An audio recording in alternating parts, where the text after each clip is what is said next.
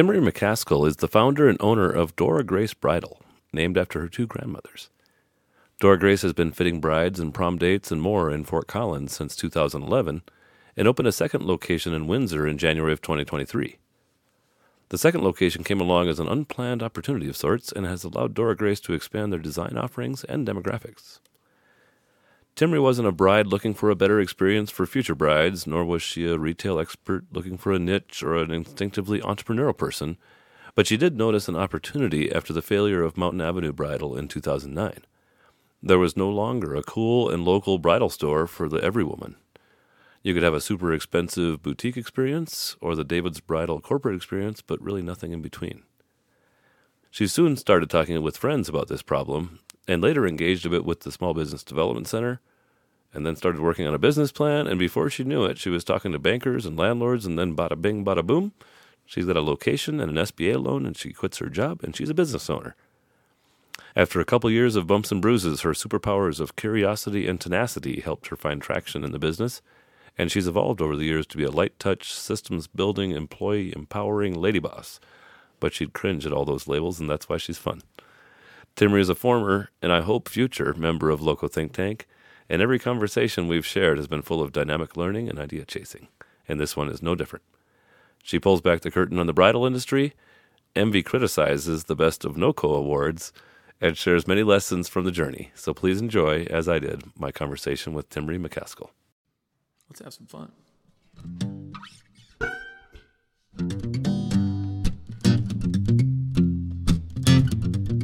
Welcome to the Loco Experience Podcast. On this show, you'll get to know business and community leaders from all around northern Colorado and beyond. Our guests share their stories, business stories, life stories, stories of triumph and of tragedy, and through it all, you'll be inspired and entertained. These conversations are real and raw, and no topics are off limits. So pop in a breath mint and get ready to meet our latest guest.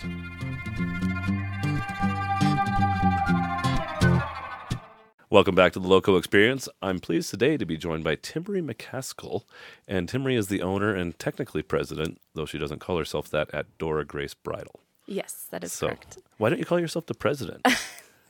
I always, I think one thing people should know off the bat about me is that I really kind of You're very pretentious. I'm very pretentious. No, I really hate Opposite this of whole girl boss Yeah. mentality, and it shocks me even that I'm an owner of Interesting. something. So it's really for tax purposes only that I have to be the president. Somebody's got to be the president of the company. Yes, exactly. Have you ever considered the title HMFIC? You know what that is? Motherfucker-in-charge. Yeah, that's the one.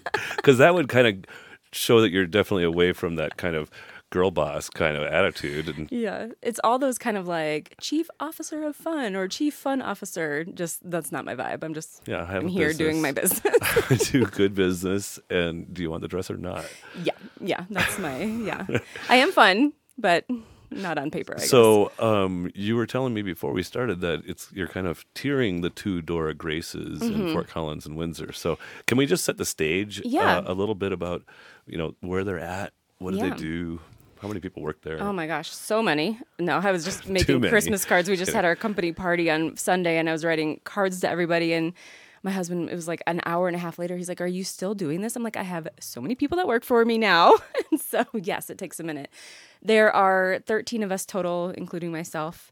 And I opened up my second location in January. So we're coming up on a year of the new Windsor location. And I'm sure we'll get into it, but that is becoming more of kind of an outlet store. Okay. And so it's going to be rebranded to Dora Grace Off the Rack, which is what the Instagram is now.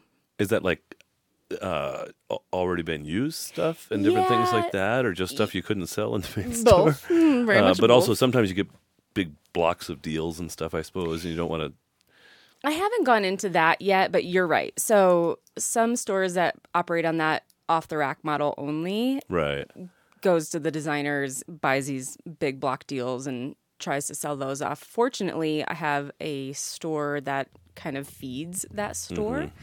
So I don't have to do that quite yet. And it's actually kind of a win-win. Getting rid of inventory in my main location has been like, even when I started Loco back in the day, that was like the number one thing that was a pain in my butt. So having this second location to scoot everything over there and give it a second life has been really good. But it's basically samples at our store that have been discontinued or that just aren't moving that will move over there.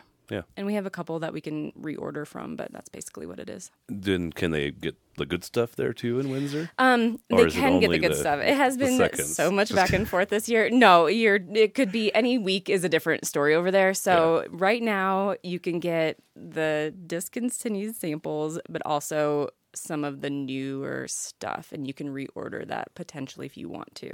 But it's maybe a little bit less premium price point. No, if I have to reorder it, it's full price. Oh. Yeah, gotcha. So, yeah. Fair enough. So you said 13 people, so that's split between the two stores. Is the mothership Fort Collins, or are they similar sizes? This is my flagship store. Yes. So Dora Grace Fort Collins is quite large. We have 4 fitting rooms that are for bridals. We have a second kind of private fitting room area that we have girl parties. And when the entourage gets over 4 people, we move them to this special area. And then we have a prom section, mother of. We don't carry bridesmaids anymore. And then Windsor was previously a bridal salon. Okay. And so it's a little smaller. I have 2 fitting rooms, like maybe not even a quarter of the inventory over there. Oh, so, wow. Okay. Yeah, it's just a little guy. Well, it's Windsor size. Yeah, store. It's Windsor size, exactly. Yeah. We love it. And maybe we should jump into that right now. Okay. Was this did the other store go out of business? Did you acquire them? I came in and strong-armed her. Well, they wanted to get out of their lease sometimes is how that works. I mean, I don't know. Okay. Or is that not in my business? I mean, I'll say it, I guess. She's not going to listen to this. But so last... That's the kind of attitude I like. Yeah. With this. No, she may. Who knows? I don't think she's very Podcast on top of her happy. business podcast, let's say. Fair. Okay. So last year, I was kind of having a conversation with my friend who is a commercial broker, and I just said, it was a really great year. I've got all this money. What can I do with it? I want to buy a building. That would be my dream. And so I said, what would be a really fun size for a second location would be the size of this old store in Windsor. Right. And she said, well, why don't I reach out to the owner and see, who it is? Because I thought at the time that this old owner owned her building. And so she came back to me and said she is not the owner, and the landlord said that he is sell it in a minute. Offers. Actually has another offer on the table because ABC was not paying her rent. So I said, great, let's put an offer together, blah, blah, blah. He wanted way too much for it. Yep. And, it's downtown Windsor. It's popping off, and he just thought it was worth so everybody much. thinks that, their turd is the shiniest. Yeah, exactly. And I said, well, thanks, but no, but if, she does break her lease, I'm happy to swoop in. It was honestly the worst 2 months of my life because he told me I had a letter of intent out for this. Okay. And at one point he was just like, I'm not going to rent to her. I've got this other deal. And we were like, well, you've already signed this letter. This is a deal that has already been in place. And so I was making plans to have this second location, and the rug kind of got swept underneath me, swept out from underneath me. So this was like the fall of this was, so I was doing a couple things. So I was talking to her landlord, and then also kind of working my contacts with my designers who also sold to her. And I said, hey, I don't want to come out and ask her, but you talk to her if she's having issues. I want to come in. Consider selling her business or getting out of her lease or exactly, whatever. Something. So I'm working all angles, trying to get her to be done. And from what I understand, she was kind of an absentee owner anyways. And so I think she kind of struggled letting it go. But once I was like, hey, it's in good hands, I'll take care of your brides, you know. I'd been there for a long time. Yeah. So it probably was more active before, but probably whatever. But yeah, so we'll say she was. But yeah, she eventually called me Thanksgiving week and was like, I'm considering this. I had never met her before. I didn't know her. And so you got an email chain or something like that? No, not even that. Nothing. I had only worked through my designers and my reps, and they're like, so long story short, she was like, yes, I'm ready to get out.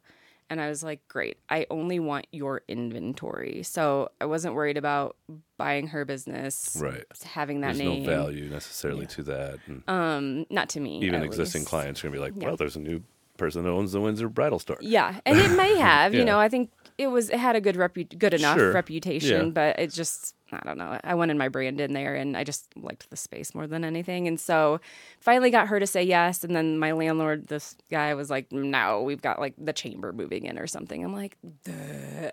So it was so frustrating. And this is like the second time in my life that I've had to fight for my store to like happen. And so my one accountant friend that I had, he's like, my wife and I call you plucky. He's like, that's the best term we have for you. And so I had to Google it, and it's basically somebody that like.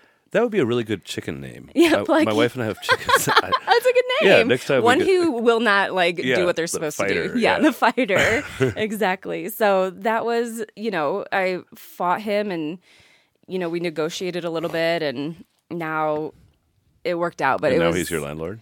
Now he's my landlord. But he still thinks his building is worth way too much money to sell it to you? Yeah. I mean, there's, in my contract is a clause, like first right of refusal. But well, that's good at least. I don't know if I would even, now that I'm in there, I don't know if it's like something I would want long term.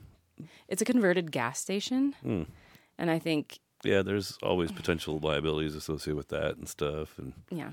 You can definitely tell where like the cars used to go in, and they're like kind of drops off halfway in the fitting room, but it's okay. Yeah. So did you still have your war chest then? You're going to buy something cool? No, I don't. So that all went to buying this inventory like in the store. So that was it was literally the Thanksgiving week. I got the call from her saying she would be done. And then I got him to sign a lease with me mid-December. And then we opened January 21st. Okay. So it was really fast and furious, and I had gone in being like, no, I'm just going to move a couple things around. Because you were like, things were too easy for a while anyway. Things were way too easy, and that's, I told somebody the other day, I said, I just went ahead and ruined my really perfect life by opening up the second Lowe's. But it's been good. I mean, I don't think I give myself enough credit because it's the first year of business, because it was a store before. Right. I thought it'd be a little bit different. That was struggling. True, but I don't know. On paper, we would lose brides to her, and so come to find out, she's just giving away dresses, and that was part of right. what was going on. You can sell a lot if you don't know how to make any margin. Exactly. So it's been an interesting year, and my staff, I honestly have to speak so highly of them because they made it all happen. They got boots on the ground over there, got everything going. And every time we have a pivot, which has been 3 different times this year. When you change your mind, they all have to change their actions. Yeah, and they get it. I mean, they know why it's happening, but it's just, they're the ones that have to implement it for the most part. They just do it with such grace. And do you want to talk about the pivots? Oh, sure. So, the first pivot was I was just going to kind of throw some new furniture in there and go about my way. But as soon as we were in there, I was like, I hate everything about this place. And so I was frantically getting new carpet. I think I yelled at the guy from Carpet Exchange 5 times. I'm like, you should be fired. Sorry, Carpet Express guy. Oh, God. Sorry, not sorry. Sorry, not sorry. That was the worst customer service I've ever been to. I won't get into it, but don't shop there. So I did not use them for carpet in the end. But just remodeling the whole place within this short time period. Yeah, while you got a bunch of inventory in there and stuff or whatever. So that was the first pivot. And it's spring. Yeah, well, the wedding season's coming. Well, fast. Our busy time is January through March, and so I'm like, okay, we have to be open. I thought I would literally kind of just swoop in and open my doors, but there was that month time period where she was closing, we were opening, nobody knew what it was called. It was a lot, Yeah. So that was the first. And then the whole reason I wanted that location was because she could carry, this is going to get boring for people who don't care about wedding dresses, but she carried a line that I couldn't carry because of territory in my Fort Collins location. And it was a very good selling line, and our other competitor in town does very well with it. So I said, great, she's going to leave. I'm going to swoop in. I'm now going to carry all the lines in town. Because it was just outside of that territory or something now. Yes. So, and we have a good reputation in Fort Collins. I'm like, oh, people will go 20 minutes to Windsor and just shop there. They didn't. They were like, where's Windsor? Like, we don't know if we want to go all the way there. And we were like, it's 20 minutes door to door, not literally. Farther than Old Town from their house at Fossil Creek Ranch. Yes. And we would get Wyoming girls. So it's like 80% of our people are from Wyoming, and they just like would go to Denver after us, but not understand going to Windsor. Yeah. So brides are weird. But then I found out that because she kind of did more off the rack sales, meaning you take that dress and you just go. Yeah. And she could discount them more that way. She kind of got like a reputation for being this like the affordable wedding dress place. Yes, which is one of my SEO hashtags. Very much so. So I said in July there's this national bridal sale event, and I kind of told my rep, who at some point when I wasn't gonna have that store because he wouldn't sell, lease to me, said, well, you can still carry this brand in Fort Collins, because he wanted that business basically. Okay. So I was like, okay, this national bridal sale event is coming up. I'm just going to move this line to my Fort Collins store and make this like a month-long sample sale and see how that does. And so July, when we did that, so this is literally like moving our entire inventory from one to the other, the first pivot, second pivot maybe. That was like the first month that we made our goal for the year. So we were like, great, this is a discount store. Working. People like this, what we're doing. And it went like that up until November 15th. I get this very frantic call from my rep, because the reason I can't carry that, line in my store is this other store has it. And so they got wind of people choosing you over them. Yes. Freaked out. He was like, I think there was a miscommunication, blah, blah, blah. I'm like, yeah, I think there was. And so we had to then swap everything back. But we didn't swap everything back. It's still mostly off the rack. Now we have that line, which honestly, now that I have it, I'm like, it's fine. I could maybe do without it. So moved it back over there. If we sell it off the rack, it's fine. If they want to purchase it new, they can do that too. Yeah. Okay. But yes, Lord. You're right. That was a long, boring. Oh my God, I know. It's boring to do it. But I think what it does, though, is it goes a little bit to help the mind of the non-entrepreneur understand a little bit of the, not franticness, but about the constant decision tree that business people face. Well, because once we were like, okay, I have to relay to my team that we can't do this. So there's communication going out about that. Mm-hmm. They have to physically move everything from one inventory system to a different inventory system. Right. And then our website has to convey that message that this line is no longer in Fort Collins. It's only in Windsor. So it's all these like, you're so sounding the alarm. Yeah. How do people find you? I mean, good question, Kurt. No, I'm just kidding. Let me know. You do some SEO stuff, right, or whatever. And do you advertise? Like, are you on the radio and magazines or newspapers? It is mostly word of mouth. Oh, congrats on your Best of NoCo. Thanks. By the way. Oh, Didn't that's see you at the funny story. Well, so I've been boycotting Best of NoCo for the last 2 years. Okay. It was not even a category. Best Bridal Shop was not a category for a very long time.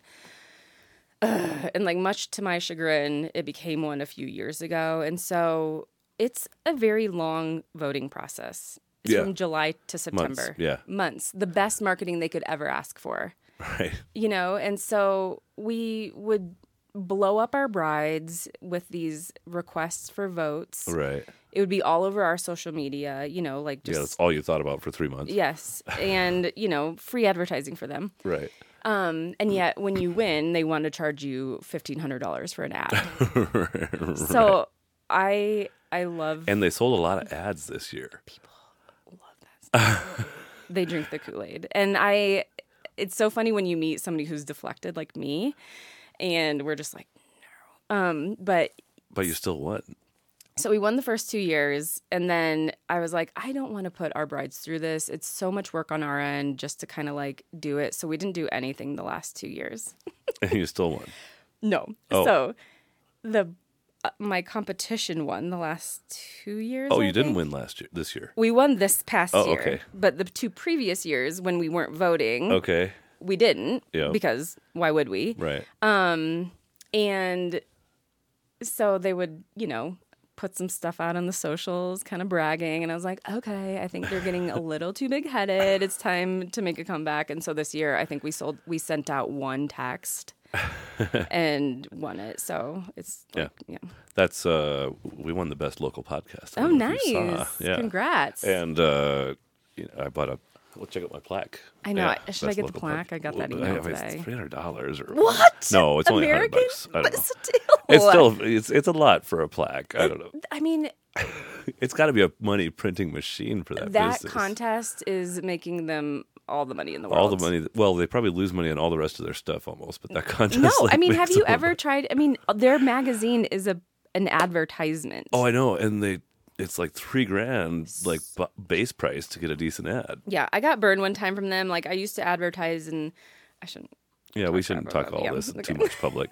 They do a lot of good. Yeah. Like they bring a lot of visibility and activate people's audiences. Yeah, and, I think that they're well known in the community, but I just don't know if that's it's what's definitely bringing a pay to play kind of thing. 100%. And it's not necessarily the best of NOCO. It's like who wants to dance to our dance the loudest. And we sent I was like, oh shit, that deadline's tomorrow. Alma, we got to send an email out to our whole everybody to ask them to vote for the podcast. Right, I know.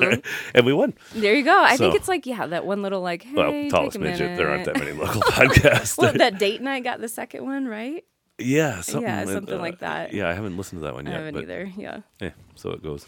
So talk to me about the industry that you're in a little bit, like business cycles and stuff. You said January through March is the high point. Yeah, I think people are surprised by that. We're in weddings. Weddings happen typically in the summer, but we have to sell their dress a few months sooner. Yeah, exactly. So we are pretty slow in the summer, which is nice. I can give people vacation. We have people that graduate and leave, so staffing can kind of fluctuate. Then people get engaged in the winter at the holidays. Right. And then once it finally turns the year of their wedding, they're finally like, oh, I should buy this dress. Yeah. And that will help me figure out where I want to have my wedding. Exactly. Yeah. We're one of the first two stops. I think lately photographers have been one of the first few stops too. Yeah. But it's typically the venue, the dress, and then everything trickles So down is after that ultimately how you get a lot of business, is because the venues like you and the photographers like you? It's funny. No, it's other brides. It's their friends. Their friends have had a good experience. Our staff is really, they're like me.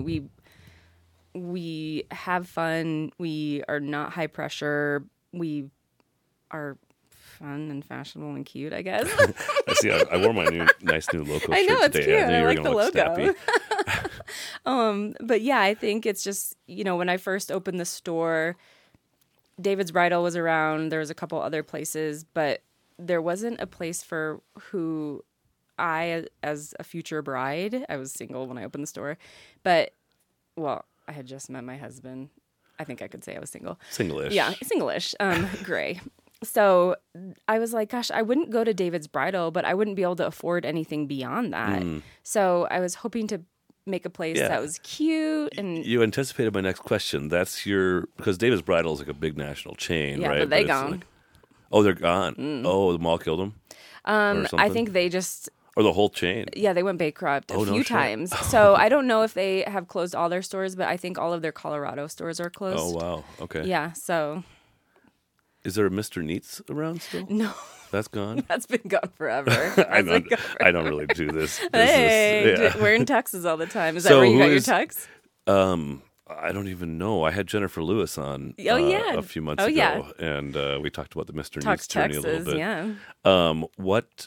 So who is your competitive landscape then? There are a few in town. When I opened, it was funny. I had SBA funding, and so I had to write this very extensive business plan. Sure. And a lot of market research and stuff. My God. So projections, which was great. I mean, I think I'm in the spot I am now because I had to do all of that.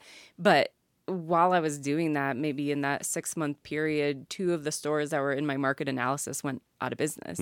So it's a really interesting business. I think a lot of people get into it because it seems fun. That's the number one comment we hear. And this seems fun. While the mom's like yelling at us in the background. No, it's so fun.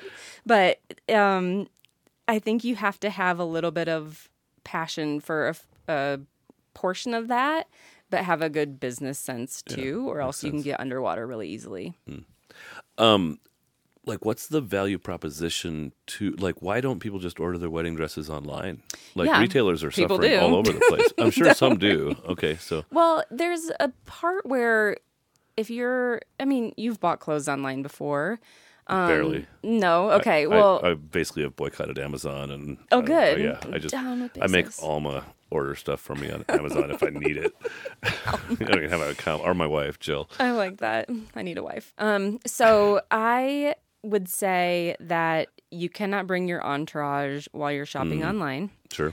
There is something to be said for seeing this kind of a garment on your body. Sure. Even David's Bridal, their stock photos are awesome. Because those people have perfect bodies. But they also have all the undergarments on. So David's Bridal dresses don't have. So how's this going to look on me if I go commando? Boning and things. Like, that's how they upsell you there. You're like, yes, this dress is $99, but to make it look good, you need to have a corset and all of this stuff underneath it. And so now it's $2,000. So we were actually more competitive with David's than people really understand. So I think that's part of it. People want to know what a dress looks like on their body. I mean, when some brides, we have one color in our store and maybe that dress is available in a second color, a colorway as we call it in the biz. They cannot imagine it another color. So we have to get this other color in to see it on their body. It's a very personal garment. Yeah. And it's I'm starting to understand a bit. I mean, we've got a box in my basement, up high to make sure that if there's ever a flood down there, it ain't going to get the wedding dress. Exactly. Even though it probably will sit there until we die and somebody gives it away to the state. I don't know. And it's one of those things in the wedding where I know, people make their budgets and some people invest in whatever. But I'm always like, you don't want to spend $200 more on this dress because your budget's very tight. I said, but when you go to hang up a picture, it's not going to be of your centerpiece. Yeah. It's going to be of you in your dress. Yeah. So make it a good one. Yeah. Make it the one you want. For sure. So. Well, and I bet everybody listening would reflect on a time where they saw the bride come out of the doors or through the arch or whatever. It was like, wow, I've never seen that woman look more beautiful. And that's the goal, right? You want to look the most beautiful you ever have on your wedding day. And what's $200? I'm always like, don't invite your cousin. That's fine. Yeah, I dig it. So, do you rent stuff too? No. So it's a retail business. You buy stuff, you sell stuff, you custom order if you need to. Mm-hmm. Yeah. So I work with different designers and I buy inventory from their designs. So let's say one of my designers, twice a year, I go and I look at their new collections, and they have, maybe 50 dresses that they came out with. I have to purchase 12 of those. Okay. For example. Right. And they all start to look white after a while. And is that you? Are you the buyer still mostly, or you have helpers with you? I have a lot of help. I'm not in the trenches as much as I was when I first started. Right. As you can imagine, I mean, I know Alma's name because she's Alma, and there's not that many running around town. But I definitely value their opinion on what we should get. Mm-hmm. I mean, at the end of the day, they know I have the ultimate say, and it's also my store. It's my taste. And, yeah. But I'm also not the target market anymore. Right. So, and if your reps are talking to people and they're like, I wish you had one of these, they can be like, hey, Timiry, next season, get more of these with the open back or whatever. Exactly. Yeah. So I take into account, I think when we go to buy, they don't always hear the reps saying, hey, this is a really hot dress in your region, or this is why this is a hot dress in your region. And so in my opinion, I'm like, well, this dress kind of sucks, but we should get it. Right. They want to get just what's pretty to them. Yeah. And that's not how it works. Like, you have to buy for your brides. Yeah, anticipate other people's tastes. Yes. And, there's going to be some brides that want to look more country. Lots of country brides. We got lots of country Totally, brides. right? Yeah. And are hip and modern, right? Yeah. And it's not about your taste. It's about your customer's taste. Yeah. What else would you have people know about the business as is? We're going to jump in the time machine soon. The business as is. Well, we're just always... Is there always... a third store coming? God, no. unless somebody's got something planned. No, now that this Windsor location is figured out, I think it's going to be stable. I'm looking forward to 2024. It was a wild ride through COVID. We were closed for 6 weeks, as most retail was, and the remainder of that year was weird. And then 2021 and 2022 were our best years yet. And then, we all saw the writing on the wall, I guess, and we were like, this is not sustainable. There's no way. But it was the backlog of all those COVID brides that didn't get married. And then they finally 2022 was the year. And then, so at the end of 2022, and I was like, yes, this is great. Second location. It just kind of slowed down. Yeah. So, I'm looking forward to 2024 being more stable, not only with this second location, but just like with brides and weddings and getting back to normal. Yeah, that's one interesting thing about your business as I reflect is that, like with Local Think Tank, people can choose to or not choose not to buy it, right? Yeah. I've got almost an unlimited potential customer. Not unlimited, but there's a couple 3,000 business people in the region, and any of them could be a member. You can't really make people want to get married. No. Like you can get market share away from Amazon or away from your competition in the region or people going to Denver, but you can't really spur demand. Like people don't just get married so they can buy a dress. Like, no. They will get married. They're going to get married. They'll think they're getting married and then they don't. We've had a ton of cancellations. Oh, really? Yes. Interesting. Yeah. Our theory is everybody kind of like got locked down together. Yeah. They were like, let's do this. We're living together. And then they get back out in the wild. They're and like, then they meet all their friends. Yes. They meet all their friends and family and their real life. And they're like, wait. I love it. I think that's got some validity. Right? I like think that hypothesis. It was really funny. So not funny for our brides, obviously, but it's been an interesting few years with COVID. So should we talk about COVID now? Yeah. Or do you want to? Yeah, let's do that now while it's fresh. COVID. gotta garble it up like as it's coming back up. Yeah. What's his name? Yeah. Can't get caught by the censors.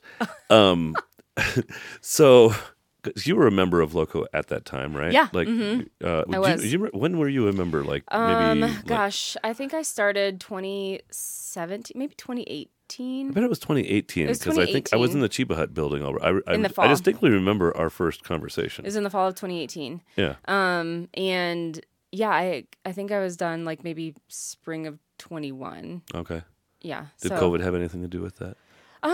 No, it honestly wasn't. And my group will tell you this. Like when it was my turn to present, I kind of felt like I made up problems. Not that like I have everything figured out, but when I had a problem, I solved it like vanilla ice, I guess. Yeah. But you didn't let it fester. It didn't fester. Kinda. I feel like I'm a decision maker, and I didn't really. There wasn't a lot for me to talk about when it was my turn. Yeah. So that was just kind of. Well, and your business was a lot more stable at that time. Yeah, it really already. was. Like, yeah. You had all tons of demand and stuff. Just a single location that you'd been running for 10 years or It'll more. be 13 in March. Yeah, so at that time it was that. 10, yeah. And so, I think I stayed through COVID because we were all like, whoa, what's... Well, if your staff would have called me and said, Timiry's driving us crazy last year, I would have called on you and said, hey, maybe you should get some Loco back in your life.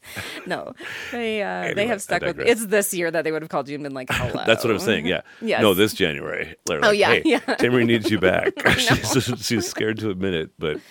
Whew, I mean, it was an awesome group, and like I've made some really good connections out of there, and but yeah, it was just to the point where I was like, I don't know what I'm also contributing to the group. It gets to this I don't know what they call it, imposter syndrome, where I guess you're successful, but you're like, I don't know what I did to do this. So. Well. But that's part of the craft. Yeah. Anyway, let's go back into the. We don't need to. This is not going to be an interview of why you left Local Think Tank and what we would have to do to get you back. Although we can add that in later. No, but COVID season. Let's talk about the like where you were. Oh my God, I remember talking to this friend of mine, and we were also doing a podcast at the time. Oh, really? Yeah, and. Before COVID. Well, almost nobody started a podcast before COVID. Yeah, and she didn't read the news, and I was like, there's like something going on. She's like, what do you mean? And it was just funny. I remember telling her about this, and it was when the cruise ship was like, right. I remember that. And, And the NBA was freaking out. Oh and my like, God, what yes. are we doing? Oh yeah, because nothing was going to happen. And finally, my staff, I was basically like, okay, I think we're going to have to close for 2 weeks. Because at that time it was 2 weeks. Right. We were all going to go into lockdown. Yep. Yes, and then it was going to be Just done. fix it. Yeah. And nobody ever thought that was going to work. Never. I mean, like even the people that instructed that to be done knew that was not going to work. They just didn't want to freak people out right away. Maybe. I mean, I was They for knew sure that like wasn't gonna 2 work. weeks, we're home. We'll fix it right up. No, I knew that was never going to work. I did. I was living in a bubble.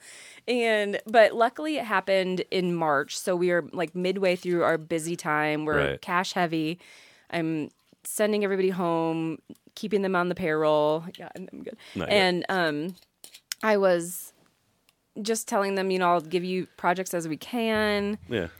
I hate getting on those like message boards with other owners because they are just like doom and gloom, and everyone's freaking out, like starting all these, trying dresses on at home and sending things and blah, blah, blah. I'm like, I'm just going to sit here and like watch my kids and survive.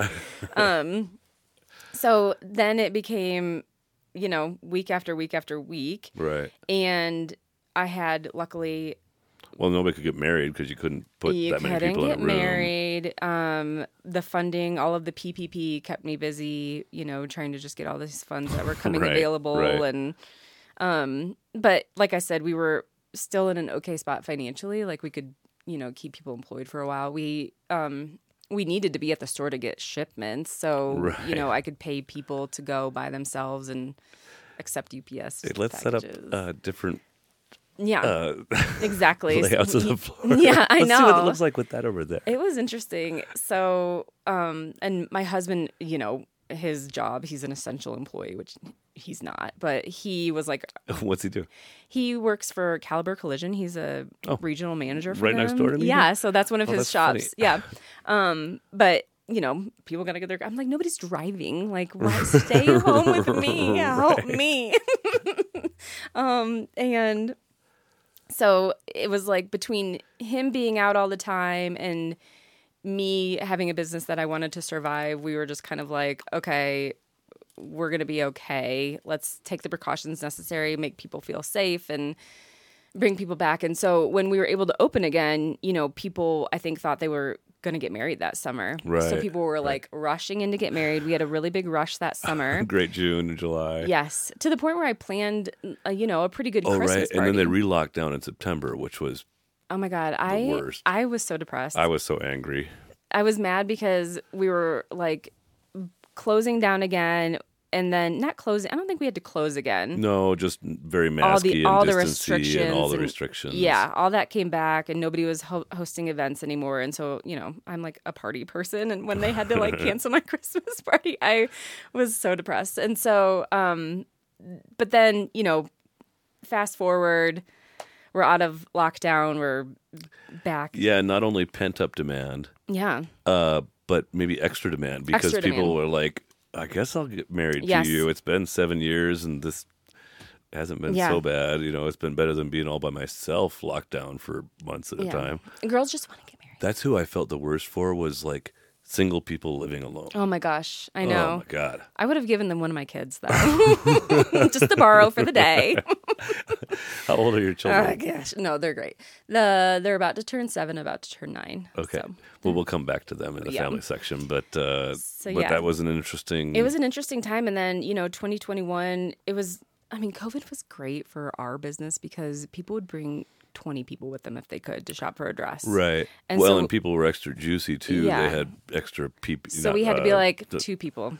Sorry. Oh, right. And it was magical. Oh, it just didn't require as much of your time because we couldn't have 8 people in a room with us. Yeah, well, and decisions don't have to get made by committee. Yes. It's like me and my bride, it's who do you maid really, of honor. Yeah, who do you really want here? That's great. So that was a blessing. We've kind of kept that in play since then. Unless you want to rent the extra special bridal party room. Exactly. Then you can do the full service treatment. Yes. So we got it.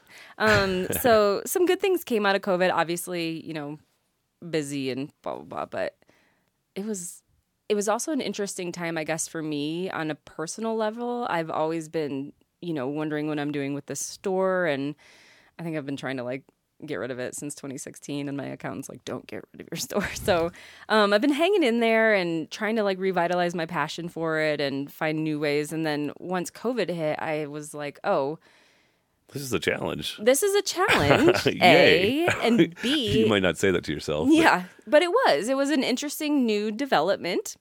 And it also, I wasn't worried about getting laid off or, what my future was. I was completely in charge, and that's like my vibe for everything in my life. Yeah. To have like complete control over my future really made me revitalize my passion with this business. So it was good and bad in so many ways. Talk to me about your fear. Of my fear? Like, as COVID rolled in, was your fear for your health, for your business, for your people? And how did it change over time? I guess in the beginning, my parents live here. They're vulnerables. Right. I was worried about them. And I was never really, I don't get sick often. I'm just not a getting sick person. And we were doing things right. Even with littles? Yeah, no, I don't. They're all over me and I just don't get sick still. So, but it was surprising. I didn't get sick until, I didn't get COVID until May of 22 or something. Oh, wow. Yeah. You're a survivor. I'm a survivor. Sure. Yeah. I'm here to talk about it. But yeah, so not so much like the getting sick, just like keeping, that was when I you learned who your staff was and for sure their beliefs, I guess. Yeah. That was and trying to satisfy all of those was a political nightmare sometimes. I had an employee handbook this entire time, but I have never had to call an HR company as many times as I had to during COVID, because the weirdest people on my staff came out of the woodwork with things that I'd never expected from them. Interesting. In just weird ways. And so I was constantly navigating, do I have to do this for them? Blah, blah, blah. Even this past week, we had an employee get COVID and, she was home because it was Thanksgiving and was coming back. And she's like, I'm starting to feel better. Do you want me to come back? I'm out of PTO. And I'm like, well, if you want to come back, I'm happy to have you come back. You can mask up. You can stay in the back. She doesn't meet with brides or anything like that. Yeah. And, we still had people worried to work freaking with her. out, yeah. And I'm like, we are in the world of vaccines. We're in the world of you can take precautions on your own. I was like, this is not 2020. And it's been 4 days or 6 days since this person and she's got feeling it. better. And she doesn't have a fever. I was like, I cannot deal with this right now. It was like PTSD from 2020. So flashbacks. Yeah. So yeah, it was. And so yeah, as time grew, it was like, okay, worried about health. And then I was like, okay, now I need to make sure we're going to be opening back up. And then there got to be a time period where, we've got people's dresses coming in and we need to get them in to try them on. And, our reps, my designers were forgiving in a way with, you didn't have to take all the inventory that you ordered kind of. I didn't have to pay you for could it right slow play away. for it. Yeah. So sell it through the rack. Yeah, exactly. But it was just kind of okay, there's definitely a cliff that's coming if we don't open back up soon. So that's what that got to. And then once we did open, it was now we're busy. Yeah. We had all these Wyoming people coming down and they were like, we don't have to wear masks in Wyoming. And I'm like, we're in Colorado. Sorry, I don't know what to tell you. So it was just a lot, And I'm just I don't like confrontation. I will be very blunt with you and honest, but I'm not Yeah. I would say I'm kind of that way. I'll do me all day. You do you all day. Exactly. But that kind of mentality only made you a pariah sometimes. Yes, exactly. In that time and space, you had to decide what you believed. And I was like, this is my store, I have laws to follow, ma'am. So you have to put on a mask. And then they would show you these fake badges and that they like a exemption cards or something. It was wild. I'm like, I love it. It was crazy. Well, I'm glad that things are more stable now. Yeah. Let's jump in the time machine. We're going to pivot. Jump in the time machine. Yeah. Is there music? Is there a transition here? Just right there. We should sing the Back to the Future song. Okay. Do you know the Back to the Future song? What is their main theme song there? All I can think of is Danger Zone, but that's good. Twilight Zone? No. What is it? That's going to bother me now. Would you care to have a quick karaoke contest? Hey, I'm all about the karaoke. In the Twilight Zone. I don't know this Twilight Zone is a song. madhouse. Feels like something. I don't know the words. Who's Twilight Zone by? I don't know. It's not that. I don't know. It was on Let's the just top of move your on. head. I don't know that I can just sing. I can't tell you artists and stuff like that. That's beyond my scope. you. But I have a list of songs that pop into my head in the shower in the morning. And Twilight Zone is one of them. No, not now, but it might be tomorrow. You just wrecked it. I was living in COVID Nation again, I guess. Imagine a virus so deadly, you must be tested to know if you have it. I can't talk about it. Sorry, I'm egging you on. Timiry's 4 years old. Yeah. Where is she? That's the time machine took us Okay. to write that time 4. and place. You're 4. I am in Elgin, Illinois. Okay. That's where Just I outside of Chicago? Just outside of Chicago. College town of some sort. No, Not a Elgin's college town. not. Okay. Not Just that a major I know. suburb, kind of, Yeah, I it's guess. a big suburb. Okay. I grew up, I was there until 5, and then we moved to South Bend, Indiana. Okay. So that's where I grew up, in South Bend. Yeah. So tell me about South Bend. Well, home of Notre Dame, Right. the Fighting Irish. It has to dominate that Everyone, whole culture, right? yeah. The whole It's like Green Bay, but for college football. Yes. And I like to say, the community loved Notre Dame. I wouldn't say that Notre Dame loved the community. It's a private college. It's a very wealthy, Hoity-toity in comparison to the blue collar that surrounds it. Yeah. I worked at the bookstore there in high school, and it was just funny. I stole keychains and mesh shorts, and I was like, blah, blah, blah. You don't pay me enough. No. So you justified I did. stealing I by did. the lack of proper Who knew pay. I would have a retail store in the future? So, Right. Karma. What do you do with your employees if you catch them stealing? I haven't caught anybody stealing yet. Not even giving their friend a hookup on a dress or anything No. like that? I mean, sometimes I come back and there's a weird discount, and I'm like, I don't know this person. Yeah. But it's not like, Nothing like that. yeah, no. So tell me about Timiry in middle school. Oh my God. I was such a huge dork. No, I wasn't a huge dork. I think I've always not had like looks on my side. And so, What? Yeah, my husband will tell you I didn't have a glow up until like 2005. So Okay. maybe not even then, 2007. Interesting. Who knows? Yeah. So, I mean, but I had to hone my personality, if you will. Okay. I was always, Yeah. I had a lot of friends, and friends with people who I'm like, why did they hang out with me? Because I was, You were witty and charming and I guess. open with your thoughts. Yeah. And, and Would be my guess. very just like, a In clown. your face. So, yeah, I was. Were you tall? I was like 'Cause a you're kind of normal. tall. Aren't you size.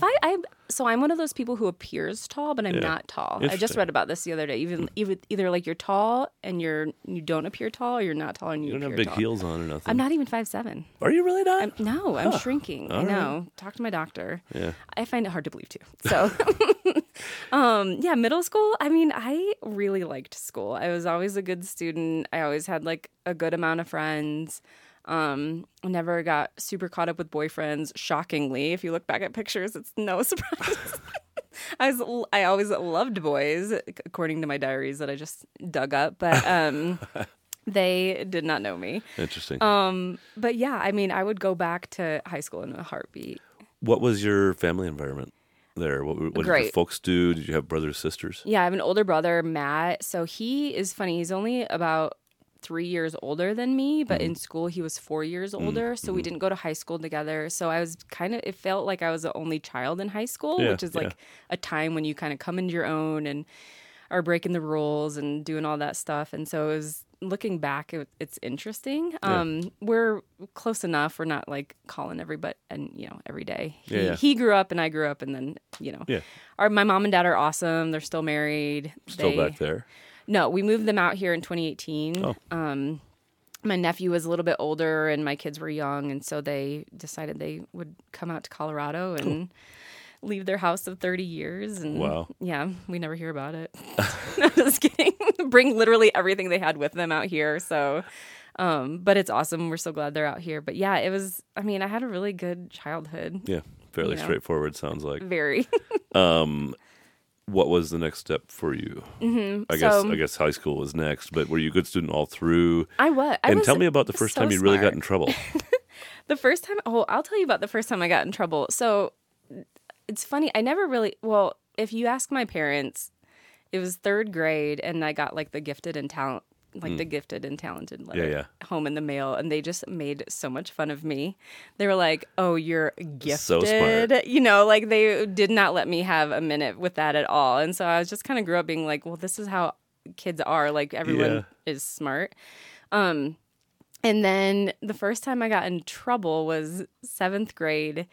I was in band, played the trombone, and there was a band concert. That might have been what chased the boys away. I mean, first chair, they didn't want to compete. So there was a band concert and a track meet on the same night, which was, you know, a big deal, okay? Because if you were in track, you had to go to band. Right. You couldn't run track. I was only in band, not in track. But, you know, solidarity. Yeah. And in 7th period, we were going to walk out. The band was? Anybody who was in track or band. Oh, really? I honestly think the whole 7th grade had plans to walk out, from what I remember. Right. Well, I'm in this class and I'm like, all right, let's do this. I closed my literature book and like 4 of us got up and walked out of the class. And that was all. We like meet up in the hallway of the middle school and like nobody else is there. But I was like, hey, I made a promise to my friends. We were doing this, and I'll never forget it. Who was the organizer of this? I don't know. I have no idea. But I was Were like, they even there? No, I'm like sold. Like, I'll get up in class. What's going to happen to me? You're an anti-authoritarian. Yeah, I don't know. And I'm not. I'm such a rule follower. Well, it doesn't mean you're not an anti-authoritarian. Okay, maybe like, that was I'll it. follow the rules too, unless you think you're my boss. Yeah, And or then, maybe somebody's being wronged. Yeah, exactly. Justice warrior. Yes. Maybe that's more accurate. I think that is. And I'll never forget it because it was a solar eclipse that day. Oh, wow. So when my mom picked me up, because obviously I like had to go home the rest of the day, she was disappointed to say the least. And she's like, don't look up. It's the eclipse. Because the sun is actually less bright on other days. But... Yeah. So it was funny. I'll just always remember that. And it's just, it's so kind of on and off brand for me. Like, yeah.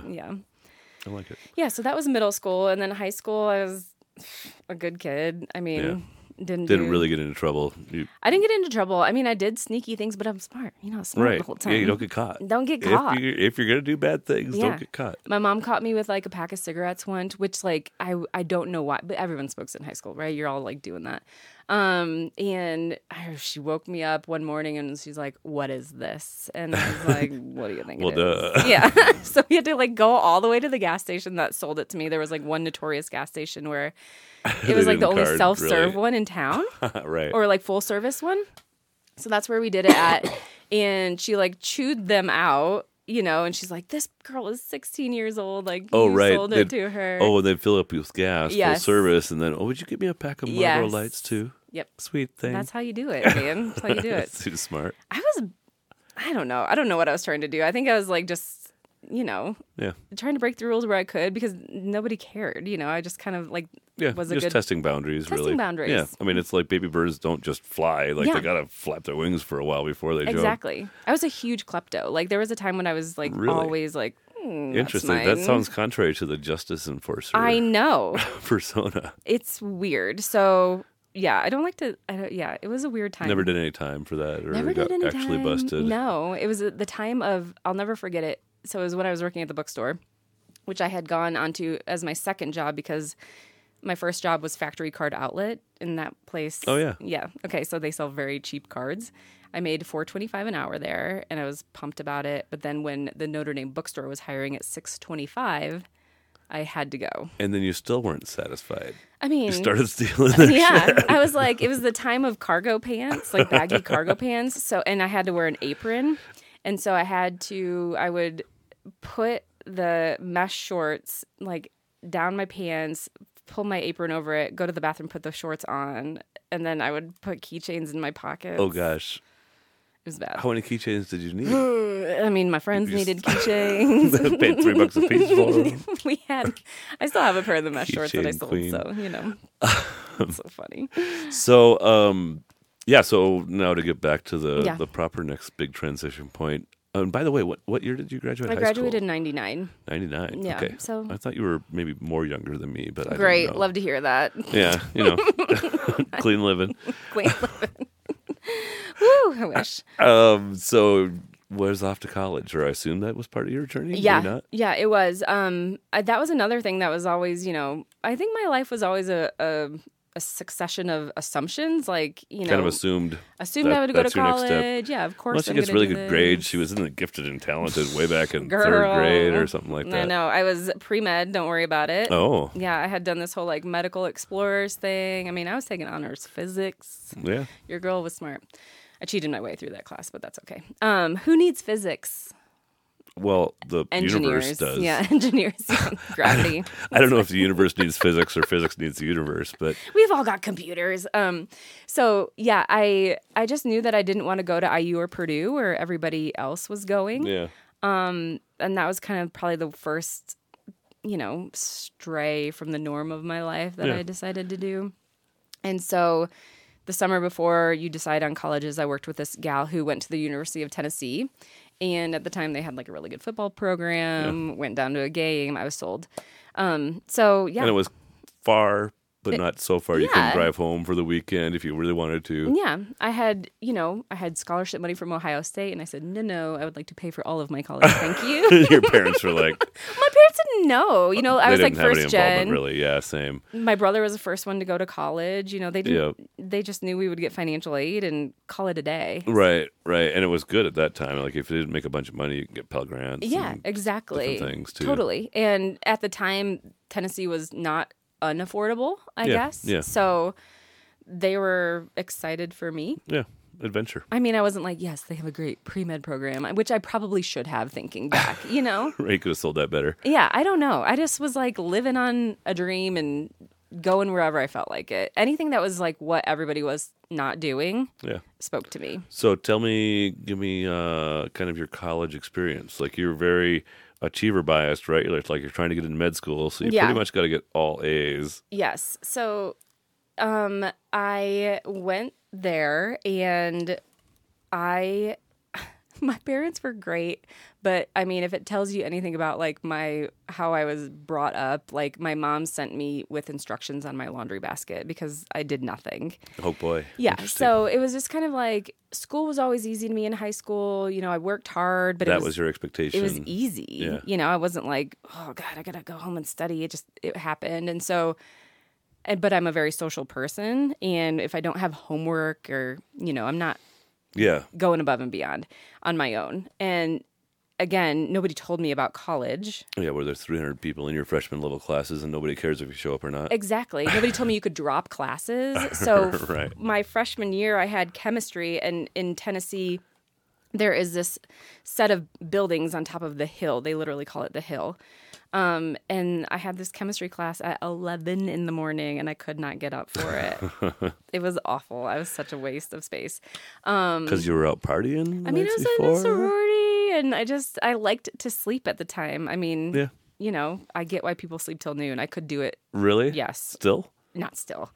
But back then, yeah. Interesting. Easy. I've always pretty much been a 5 to 7 a.m. No. Best. No. Even if I'm hungover, get home from the bar at 2:45, I'm up at like 7:15. No, not me. So that was tough to get to. And then when I started not doing well, I didn't know I could drop classes. And so I had this huge, incomplete on my transcript for a long time. And that happened with a couple classes because they were either really hard and I didn't know I could drop them. Or... Well, I mean, it's not that hard to walk to the top of the hill. It was.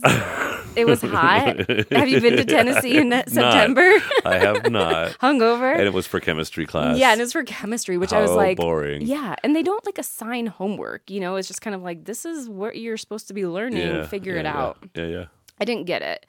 So needless to say, I had to switch my major. And that's fine. And at the time, I was in my 5th year of Japanese. Okay. Going back to high school, I got Yeah, I took 4 years in high school, and then I was taking another year in college at that point. And so I thought I should do international business. Yeah, as well. But I was like, I don't ever want to go to Japan. I have no desire to do this. Because when you're in that class, you're learning about rural Japan, how, right. The youngest person gets the bath last. I don't know. It was not something I thought I would do or could see myself. Well, but Tokyo was already like this world-class city. It was, but nobody was introducing me to that. Fair. And, even my high school teacher, sensei, Wolfgang sensei, she was like, fluent in Japanese, but couldn't even read a newspaper still. A female high school teacher was named Wolfgang Sensei? Yeah, well, Bonnie Wolfgang was her full name. Oh, okay. Yeah. And so, Wolfgang Sensei is how you say it. And I was like, well, if she is fluent, cannot even read a newspaper, I have no chance. I'm like, what is the point of this language? That's so fair. I don't know. I felt defeated before I even started. But at least business was interesting. Yeah, so I was like, well, not really. I'm like a really push the easy button kind of gal, and I didn't want to go longer than 4 years. And the way my classes were, I was set up to graduate on time with a communications major. I was just going to say communications. I almost wanted to say that. Sorry to all your communications majors out there. mean, by the way, I love hiring communications majors. I neglected to, we have wine, but do you want to smoke a Oh, China? no, I'm okay. Okay. I do have to parent tonight. There, I like that. You now that I know. Case. Yeah, well, we should have done it earlier if you were going to home and parent your children. Really hear my stories. No, I would not be able to talk. I just keep it there just in case. Sometimes it goes 4, 5, 6 podcasts, but usually somebody takes me up on it. Good, I'm glad. They don't always want to do it on the camera. Oh, yeah, that's true. Yeah. So I mean, I was in a sorority. It was like the best time of my life. Yeah. I was the communications was so easy. Your parents weren't really critical because you're still a first generation college student on track to graduate. Yeah, I was president of my sorority. Like, What do they care if you're coasting to a average? Yeah, I still had a degree. I think they just assumed that like things worked out for me, and like things did work out for me. Yeah. So I was like, this is fine. And then 9/11 hit. A lot of doctors would love to have your existence. I mean, shoot. I was going into sports medicine, which is very funny because. Oh, interesting. I mean, I'm like. Because you weren't really super athletic. No, I mean, I played tennis. I don't know why I was drawn to that. Yeah. I did some shadowing stuff and. Cute boys. Maybe. Yeah. I don't think I could ever been like a manager of like with the white sneakers out there, just with my braids. I don't know. That wasn't me either. So it all worked out. Needless to say. Fair enough. But yeah, 9/11 hit, and I was. It was my junior year, and I remember being like, oh, okay, well, this sucks. And then I had no idea nobody would be hiring. And it was a pretty good little recession there. It sucked. 2, 3. Yeah. So nobody was hiring. I didn't want to stay in Tennessee. And so, when you look for jobs, nobody wants to hire you if you're not there. Right. And this is me who had like an internship every semester of every year on top of like president. I had so many like activities. And you stole at least 35 keychains from the bookstore. At that point, I was like not stealing anymore. That's good. Yeah, those ways were done. But yeah, it was a really depressing time for somebody who really. Hey, you're like, I'm a winner. Like if anybody gets a job, I should get a job. I was working hard. Yeah. And your first taste of humble pie. It was bullshit, actually. It was you didn't like it. No, I went home just like in the worst mood ever, and I worked at Lone Star Steakhouse. Oh. And I literally had this... Were you starting to blossom by this time so you could get some decent tips? No. Not really? Not no, yet? I was literally so chunky from like being just partying in college, and it was wild. Like my hair was weird. It's fine. I had a good personality, Kurt. Okay, I'm sure. You were a fun girl. Yeah, it was fun. No. Not that nobody way. would touch me. Just kidding. But no, I worked at Lone Star because I had to, and I had this like bracelet from the university, and I remember wearing that every day to work. So people who were rude to me at lunch, I could be like, "I went to college. Did you go to college, ma'am?" Like, here's your fucking blooming onion. Okay. Oh.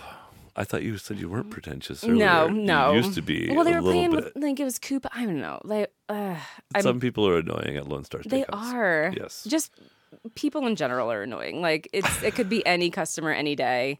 It's me sometimes. It's my mom sometimes. Yeah. Like we're all that person. Sometimes. I'm super annoying sometimes. Little flashes of annoyingness in between large sections of amazingness. Exactly. I know. It's very few and far between for us, right? I need a pass once in a while. Yeah. I know, right? Just to make sure I'm a human. So you're like living in your old room kind of with your folks. Your brother's long gone, I guess. Yeah, he's working. And you're humping it at Lone Star Steakhouse. And I'm like, what is this? And so... No boys this whole time? No serious boys? No. No, I think my first boyfriend was like, I had one junior year of high school and that lasted for like 6 months. I broke up with him on Valentine's Day. Ooh, ouch. Kind of dead inside. And that was just that. And then, yeah, it was like a while till I had another boyfriend, like a while. I luckily had a friend from my sorority. So for people who are just like poop on sororities are cool. There's contacts like, she got an internship because she was going to be a fifth year in Chicago at this, advertising company, like a radio station selling air, basically. So I interviewed there because of her and luckily got that job. And my other friend who also had to come back and wait tables was like looking at a job in Chicago and we were like, get us out of here. So I like it. I moved to Chicago. And work for a radio station? No. Or selling ads or something for this It was, yeah. company, So or? actually my major, my degree is in communications, but my major was broadcast sales. Oh. I took a couple broadcasting classes that were like crash and burn. Like my radio lady was like, no. And I was like, okay, I get it. But yeah, so that worked out really well. And, I just made stupid decisions like at that. You're just stupid. And you're just like, I'm going to do whatever. And I tried really hard to get into this training program to become like an account executive. And with that training program, you could potentially get placed wherever. Okay. And at the time, I was having a lot of fun with my friends in Chicago, being young professionals. Right. Chicago was a very sexy place to live back then, especially. I mean, it is like, still. it probably is still pretty cool. It's pretty cool. It's just like Midwestern post-COVID, city. it's not quite as sexy as it used to be, but think they didn't wreck it as bad as Portland. No, it's fine. I mean, if you go downtown, you're like, this is Chicago. It's right. I don't think I could tell the difference post and pre-COVID. Really? Yeah. And I go back a lot. It's always been shitty cold when I've been. Well, that's to why Chicago. I moved. Yeah, I mean, I lived there. I had a great time. Like the pizzas are great, the people are beautiful, and it's fucking like colder than North Dakota. Like it isn't really colder than North Dakota, but it feels colder because there's all this lake and wind effect. and. Yeah. And you're in the elements all the time. Like in North Dakota, you go from your house to your garage to your car right, to you wherever leave your you're car going. running well into the grocery store parking lot. Yeah, you were just in the elements constantly, and like for the last year I lived there, I didn't even have a car, so I was just always. I would pass out on the L. Yeah, you get on the train time. and you walk 4 blocks or 8 blocks or 12 blocks. No, it's just the worst. So anyway, I digress. Sorry, Chicago, we love you. Yeah, I go back and I'm like, really why did I leave? No, because it's so nice in the summer. Like Denver could never. Right. So, but I'm glad I spent some time there and got some like big city life under my belt. Yeah. But I knew I didn't want to stay. I got like really bad seasonal depression and I was like, I got to get out of here. Did you have like, with these sorority girls, you're like roomies then? You got no. Like, so I actually ended up a lot more with my high school friends. Because, they all are still in the Midwest. Yeah. Yeah. So, so that girl went back to Tennessee and finished school. And then all my high school friends basically moved out there. So, yeah. And then I tried to get out to California and nobody would move with me. And I didn't just have because you wanted to go see California, kind of. I think I like romanticized it. Like and Hollywood stuff, whatever. It was warm. Work in the industry, it's hot. I wanted to be like a producer. I thought that I had some of those skills. And my college professor was kind of hooking me up with some people that went to Tennessee that worked on shows out there. And I couldn't pull the trigger. Yeah. Yeah. Too scary. Yeah. So, but I did move out here. Yeah. And that was that. So, was that like you had been out here? You had friends out here? Yeah. No job, though? You were just like, no job. Did you get like laid off from a job or you just quit your job and moved from Chicago to Denver and said, or what, to Denver or Northern Colorado? To Fort Collins. Right away. Okay. Yeah, specifically. I looked for jobs in Denver. And I ended up getting a job finally with the Northern Colorado Business Report at the time. Oh, really? Mm-hmm. Sold ads. Oh, I was still banking at that time. Were you? What year was that? 2007. Yeah, that was my last year of banking. Yeah. My beat was residential real estate. No, it wasn't 14. Okay, yeah, so I wouldn't have connected with you, but I knew the Business Report very well. Who didn't? I was a banker for all those years, kind of. Yeah. Interesting. So, okay. Yeah. So, and that was honestly the best first job I could have got out here because all I did was network. Meet people. Yeah. Yes. Well, that's what I was thinking earlier was when you were talking about having a sorority and those, like, if you don't have something like that, like for me, I was a banker. And so I was running around meeting people in different businesses. And if I ever wanted a job, I think I could talk to at least a few people or whatever. But if you don't do that, if you just get right into your career path, who else do you know except for the coworkers you have? That's how I feel right now. If I'm ever to leave, I kind of have this kind of, what could I do? What am I qualified for? I don't really know for sure. Hopefully having enough money so you can buy another business that you want to operate. You wouldn't do it? No, I don't know. It would depend. It depends on what that is. Yeah. So talk to me about, so you get this job selling ads. Yeah. And by the way, we can take a potty break at any point in time if you want to. You get this job selling ads, and how long? You were successful in it, I guess? I don't know. It was a weird. Hard job, it was a hard job. It was different. The job I had in Chicago was more, we were kind of like a intermediary from the individual TV stations and the advertisers. Right. And then this was kind of face to face, knocking on doors. Yeah. And it was at the time when internet ads were becoming a thing, and right. And newspapers were dying. Yeah, I mean, I was coming with different ways, the book of lists. I don't know if you right. remember. Oh yeah, no, yeah. The book of lists. I wanted to get into the book of lists forever, but I know. I forgot to apply. Last year, I was finally over $500,000 in revenue. Yay. And So book of lists is still a thing? Yeah, they still do it. I don't know if anybody ever reads it. It's different than it used to be. Yeah. Is it still a book? Oh yeah. I mean, it's a thick magazine now. I mean, it's not a big hardbound book like it used to be. Oh but gosh. That was an atlas. It was like an atlas It size. It was. It was it was long a coffee and table tall. book. Yes. Yeah.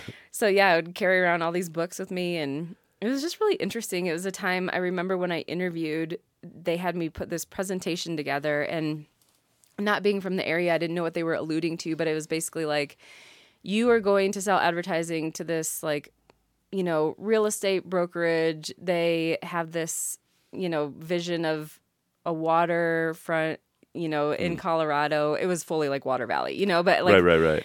It was so small at that time, and right. now it's just it's so crazy to think that that's what my weird PowerPoint interview presentation was. Trying to go approach Martin Lidd and see if he would advertise with you. Yeah.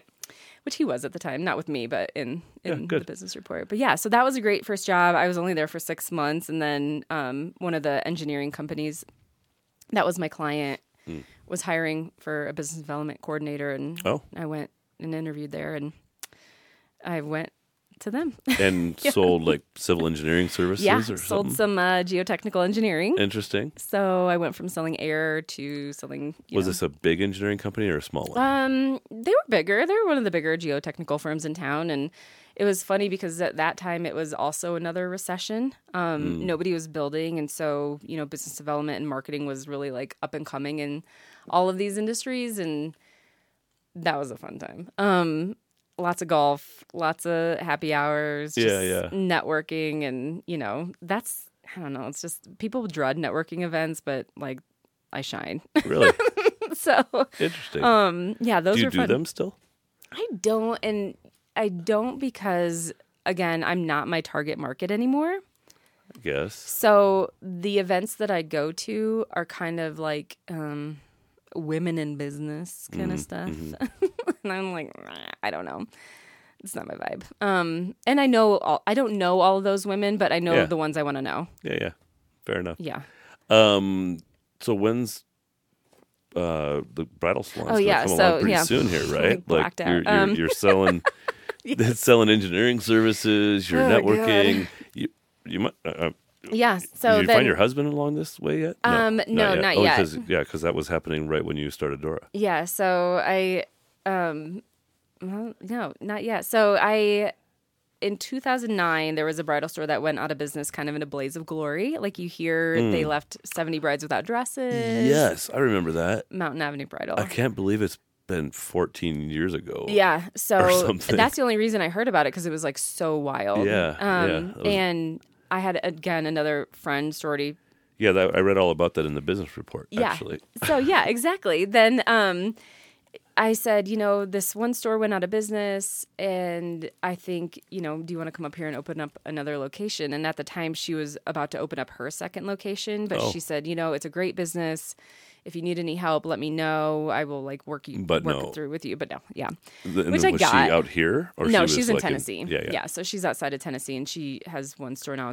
You were like, hey, I spy a market opportunity here. Yes, and because there was nothing like it. It was like David's, and then these other kind of super boutique-y. Yeah, or consignment stuff. Right. Yeah. Just small scale, really. So there was an opportunity, and I don't know, I was at a networking event, and I talked to a banker that I knew, and I said, hey, what would happen if I like wanted to open up a bridal store? And he took me seriously, and then like the ball just started rolling. Can you mention the banker? Loud? Yeah. God, he's going to kill me. I don't know his name. Nathan Kimball. Oh, do you know him? I worked very briefly with him at Bank of Colorado. Yeah, he was at Public Service Credit Union when I met him. Interesting. And he was like... He's with a real estate firm now, though, right? Maybe. I run into him occasionally, but I don't see him. No, or surely he might be he's the still big a boss. baker. He might be the big boss at First National Bank now. No, that's Ewert, Nathan Ewert. Different Nathan. I haven't seen Nate in a while. Anyway, I digress. Nathan Kimball, sorry. Yeah. I can't quite remember who you are. And Timiry can't remember your name for sure. But you believed in her. Yeah, he believed in me, and he was like, hey, good timing. Again, it was a recession. Right. And so the stimulus bill had just come out, and there was some money set aside for women-owned businesses specifically. And there was some money left, like it was at the very tail end of it. Right. So I was like, okay. I literally Googled bridal store business plan. Sure. Oh, God. And then... so you never really had an entrepreneurial urge or impulse before this moment in time? And if you know me, I'm not a wedding person either. So it's just like, it's really funny that I ended up doing this. But... yeah, it like literally the balls. Were you not even making profit on the keychains you were stealing from the bookstore? I know that was a long gone business. So that wasn't even entrepreneurial. So I was giving it away. It's fascinating to me that you were just buying social capital with those keychains. But it's fascinating to me that you didn't have a paper route. None of these things. I didn't even like doing Girl Scout cookies or like selling wrapping paper. Combination of events that just like. No, I met my husband, and he literally has like stacks of business plans of businesses that he wants to open. And I feel bad because I'm like, if I accidentally open this business. No. So yeah, it was a long road. I mean, I met him and wrote my business plan, but then you had to do all these projections, and I just got to this point where I was like, I don't even know where to do this, and just kind of had lunch with my friend, and she's like, oh, I know this guy that could help you with that, and then met him, and he was great, and not only did he help me with like my projections for the store, but he is kind of like a Dave Ramsey guy. Oh, sure. And at the time I was like just living kind of on sound love. Financial principles kind of thing. Like he sat me down and was like, you cannot live this way. Yeah. So yeah, it was interesting. Because of him that like I a major shift. Yeah. Does he deserve or want a shout out?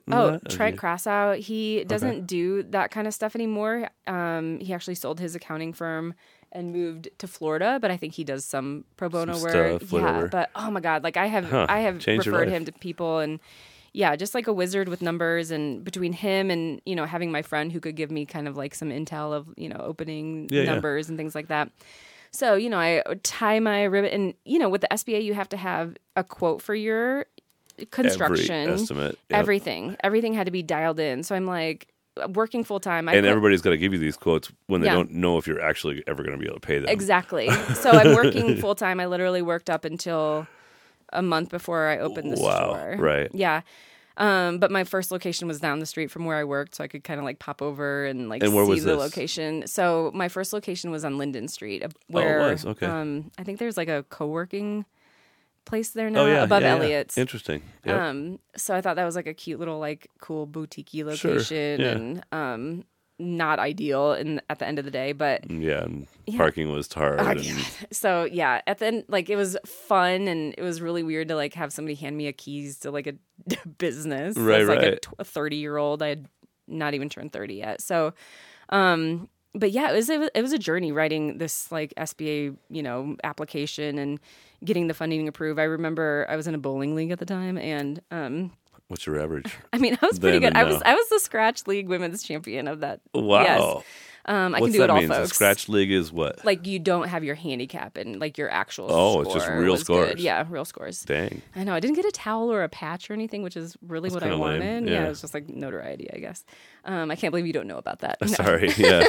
I bowled a 201 one time. Oh, wow. But my average is more like 120. Oh, okay. Yeah. Yeah. I mean, yeah, we don't really try anymore. My dad bowled a 300 one time. No so I come shit. from a long line of bowlers. Interesting. Yeah. My mom actually was in a bowling league when I was a youth. Yeah, in a softball league. Oh, your mom? Yeah, she taught me doing how to it play all. baseball. I bet I can throw a football farther than you, or a baseball. I'm sure you can. I'm like, meh. I thought you said you can do everything. I mean, if I Within trained, reasons. I Right. guess. It would take years. You could never pass me in throwing a baseball. I'm sorry, but you got could some almost drugs, certainly though. beat me 9 out of 10 on bowling. Maybe. Okay. Well, Yeah. maybe someday we'll do that. We can throw some cash on it. I'm pretty good at the other leisure sports too. Pool. Golf. Would Would you call that a leisure sport? I wouldn't call golf a leisure sport. It's too annoying to be a leisure sport. Darts, foosball, Darts I could do okay. Foosball, I do not have the coordination big for buck that. hunter. Big I'm buck pretty hunter. good at I big could do buck air hunter. hockey. Yeah, not as good at that. Oh, okay. Yeah, All yeah. right. We'll shut that on Trailhead some night. We can have a double date. You can bring your husband and crash on our couch at Joe's place. Exactly. Put the kids with your mom. I love that. Anyway, we So yeah, I was at deviated there. bowling, and it was Yeah. when Nate had to call me and be like, "They did not approve your funding." Oh, And no, this was at work. I'm sorry. And I said, "Why?" And he gave me the reasons why, and I said, "No." I said, "You go back to them and you tell them A, B, C, and D, and my numbers are all backed by." this is the Facts. first real appearance of Plucky. Plucky came out. Plucky came out. And he was like, "Okay." And so I was like, yeah. I mean, I did not work this hard for 3 to 4 months to have them say no. Right. And if I need to talk to somebody that's over your pay grade, Yeah. I will go talk to them, Yeah. mister. I was not feeling that. Nobody tells me no. So he did, and luckily that's when I was at bowling, and he like sent me the email that it got like approved. No shit. Yes. Like he brought it back to the committee Yes. somehow, Yeah. and he's like, this and this and this. Yeah. I mean, Bada bing, bada boom. I had like literally crossed my T's, dotted my I's. I did not make stuff Well, yeah, up. but you didn't have any experience. You didn't have any assets. You didn't have very good No, income. I had nothing. You had no savings. I had to literally ask my friends for investment. yeah. Yeah, I had 5 of my friends invest. I put $1,500 in. I think that's all I could like afford Right. at the They're time. each in for 1,000 or some couple thousand Yeah. or something, and now you got 15 Yeah, or exactly. something. It was it was Did they a lot. become owners? Or No, they were they gave you a loan? God, what the you heck paid was them they back call or them? whatever. Yeah, they gave me a loan and I paid them back with interest, Yeah. and luckily they didn't like hound me too hard for that. Right, interest took a little while. Yeah, but they're all paid off now. Been years. Yeah, I got my grandma on board for a couple of thousand, and I remember telling her my grandma's name is Dora Oh, of the Dora and Grace. My other grandma is Grace. She has passed. oh wow. But when I asked Dora, I was like, "Hey, it's going to be called Dora Grace." I was like, "How do you feel about that?" And she's like, "I've had that name forever." Blah blah blah. She's just like crotchety, so no heartwarming story there. Did Grace respond differently? She's passed. She was so, passed already yeah, at that already, time. Even yeah. gotcha. So funding went through. Quit my job. Did the final last push of like construction, opening, all of that stuff, and yeah. Oh, by the way, you've got a bug on my your God. shirt. Oh my god! We've you got for a telling Box me. Elder invasion in Oh, here. God. We Yeah. had those like little ladybugs, like the mean ladybugs were in our house for a Oh. while. Is there mean ones? Mean ones. They're like not ladybugs. Do they bite you? Yes. Really? Yes. I did not know that. But they look just like the regular ladybugs? Yep. But they're a little more orange. Oh. Yeah. So Let's be on the lookout beware. for those. Yeah. Yeah. We had an episode a few weeks ago where one went all the way up the cord and over this guy's head, and I was like just hoping the problem would go away, and then it like came down on his Oh my face, god. and he was Oh freaking god. out. Okay. Yeah. Please Anyway. tell me if they're on. Sorry about that. So open the store, and like I said, I don't know if I would have been successful had I not had such a big network already, and having had networked the first 3, For 4 sure. years in town. Yeah. So yeah. Like all those CPA firms and bankers and stuff that Yeah. you called on way back to the BizWest days and this and that. They're like, hey, did you hear Timiry opened a bridal Yes. shop? Well, and probably the implosion of Mountain Avenue Bridal Yeah. was like a newsmaker, right? And Yeah. then you, in some ways, being the next downtown for the people. Everybody was nervous. Kind of salon. Everybody I sold the dress to was like, what if Are you going to actually deliver the dress? Yeah. And I was like, well, how do I know you'll be able to pay your balance? You know, it was just kind of like, we have to trust each other. Do you get a deposit? I get a deposit. Is that standard industry? Yeah. Yeah. Like half? Third? It used to be half and now it's 70%. Oh, wow. Yeah. Gotcha. Yeah. Yeah. So, I mean, that helps with cash flow and just. Right. Well, and if they flake out or they decide not to get married, at least you covered the cost of your dress, probably. That other margin is, for the profit. There's a couple options if they don't get married, but we like them to pay their dress and take it. Can they buy insurance? Yeah, exactly. God. Have you done a regression analysis to see like what percentage of people buy the insurance and then their marriage actually fails? No, we don't have insurance. It's not a predictor. No, it's funny though when I go over, the sales receipt and I'm always like, okay, in the event that the wedding is canceled or blah blah blah, everyone's like, no, that'll never happen. Never gonna happen. And you're like, statistically, it's a 37% chance that within 4 years you will no longer be married. Yeah. Sorry. Yeah, if you even get married, if you even get down the aisle. So. I'm going to call a short break. Okay, and sounds then good. we're going to come back and talk a little bit more business Perfect. and then jump into the closing segments. Okay. All right. Yes. The Loco Experience is sponsored by InMotion, providing next-day delivery for local businesses. If you need anything delivered in northern Colorado, InMotion's flat fee service is a great resource for your business. Delivering from the Wyoming border to Denver and anywhere in between, their clients range from small breweries to real estate companies. InMotion can deliver almost anything you can imagine. If this fits a need for your business, contact InMotion directly by emailing them at inmotionnoco@gmail.com. That's INMOTIONNOCO@gmail.com and mention you heard it on the Loco Experience.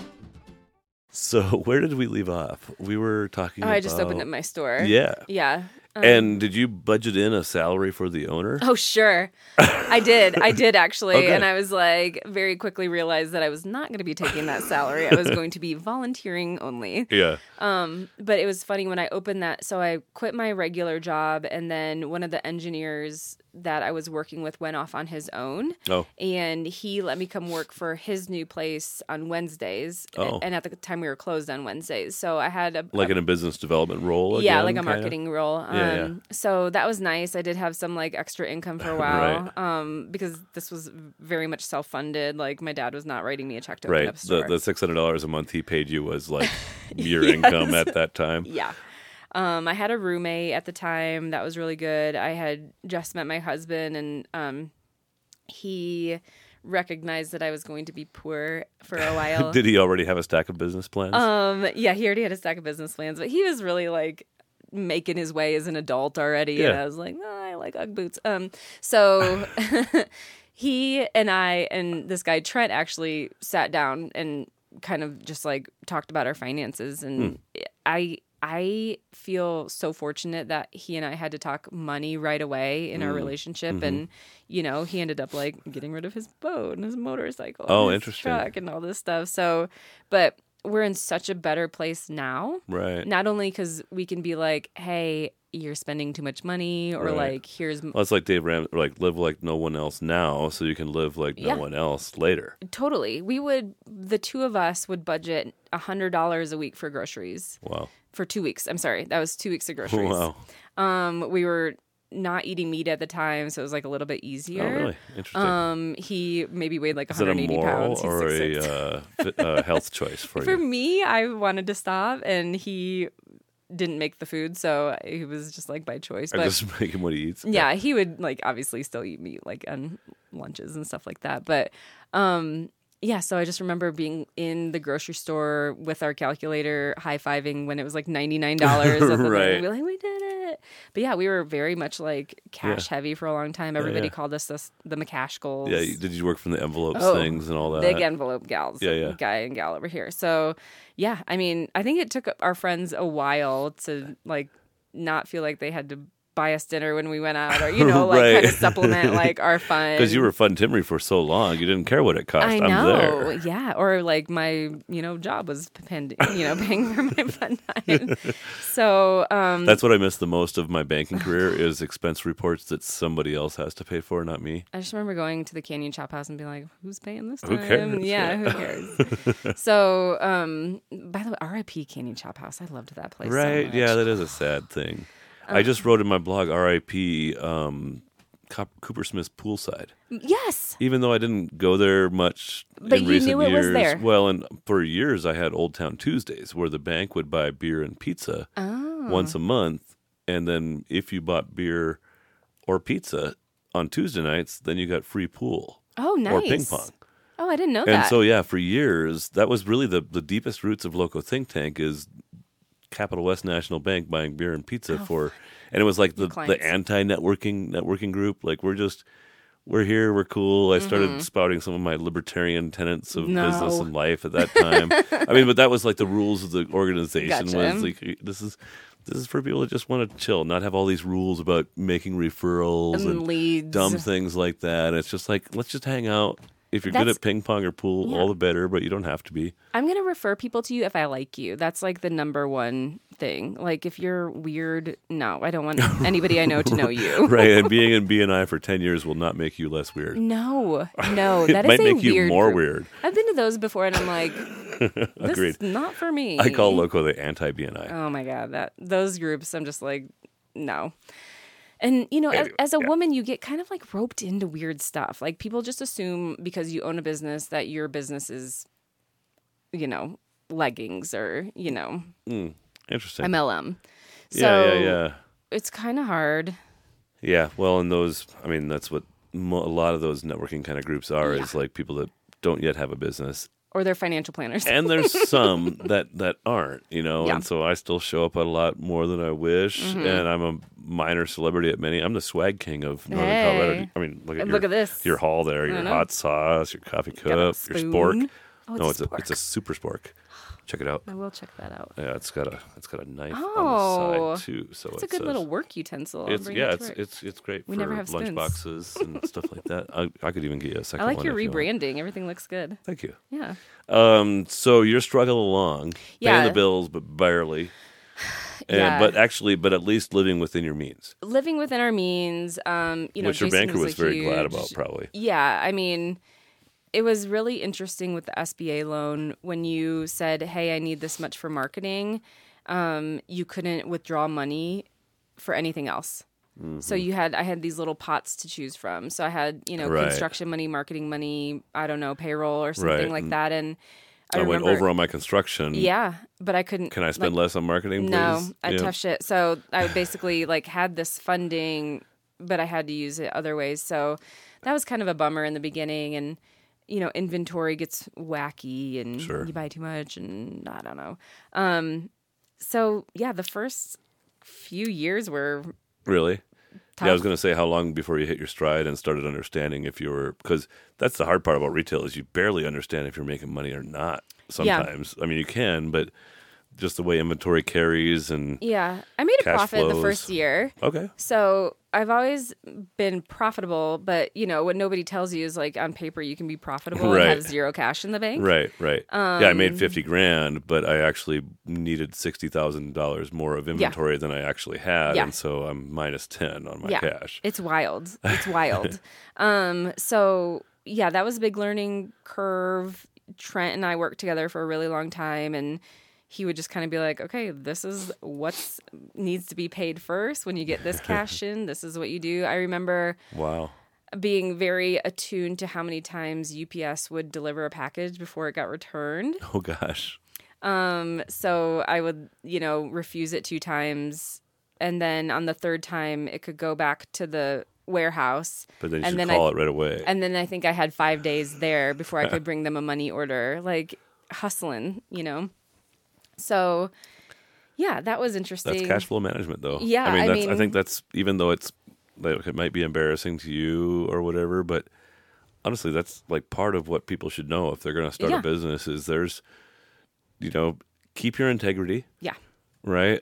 And Like, yeah, we weren't missing any wear dates. Yeah, it was just like it was maybe 3 days. I was behind, telling Alma just not too long ago. I was like, I haven't slow paid any facilitators for like years right? now. Yeah, I mean, but in the early days, it was like when I was food trucking and losing my butt there and trying to get through a long winter, it was like.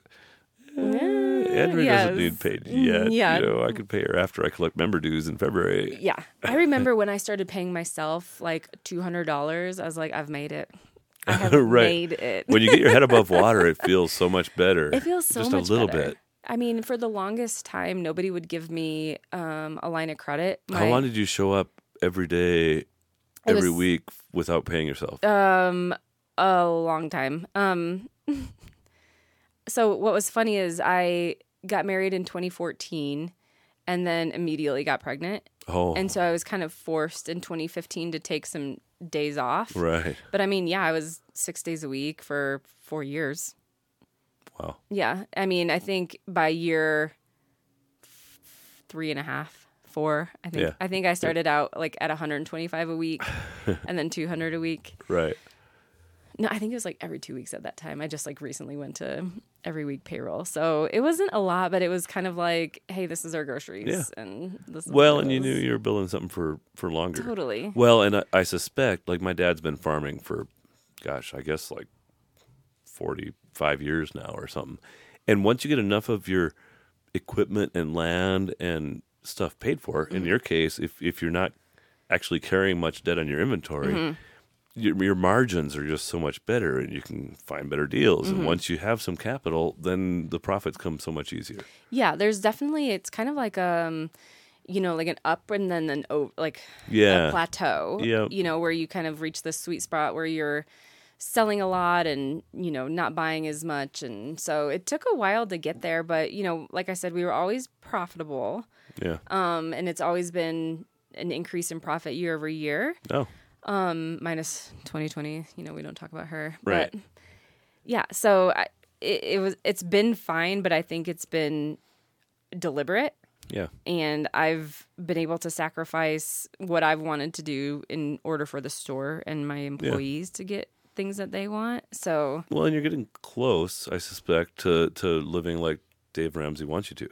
Yeah, I mean, we have made it. With a business that doesn't require you too much every week. I mean, it's been like that. It's truly, honestly, been like that since I've had my daughter. So that was almost 9 years ago. Oh, is that right? Yeah. So, and that's part of why I've been like, what am I doing? I have no motivation. And because my staff is awesome and I give them the opportunity to be leaders. Yeah. Yeah. And as much as I do like to have a handle on things. Yeah.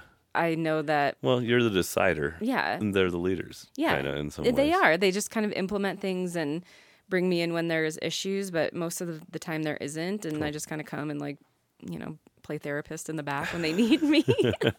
But yeah, it's been really good. So it's been a long time, but I think having a baby right when I did forced me to be like, okay, your control days are over. Yeah, and you got to kind of you're going to have to give it up. Yeah.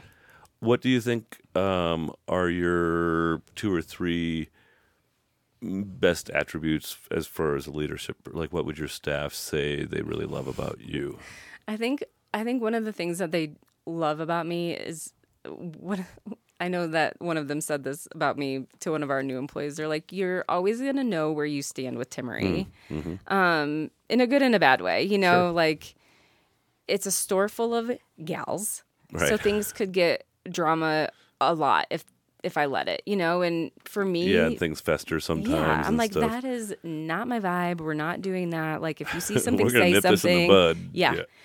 Hey, if someone's bothering, tell them, or so that doesn't happen. So I just have this culture of tell people what's bothering you, or come to me and know that I'm going to tell them what you told me.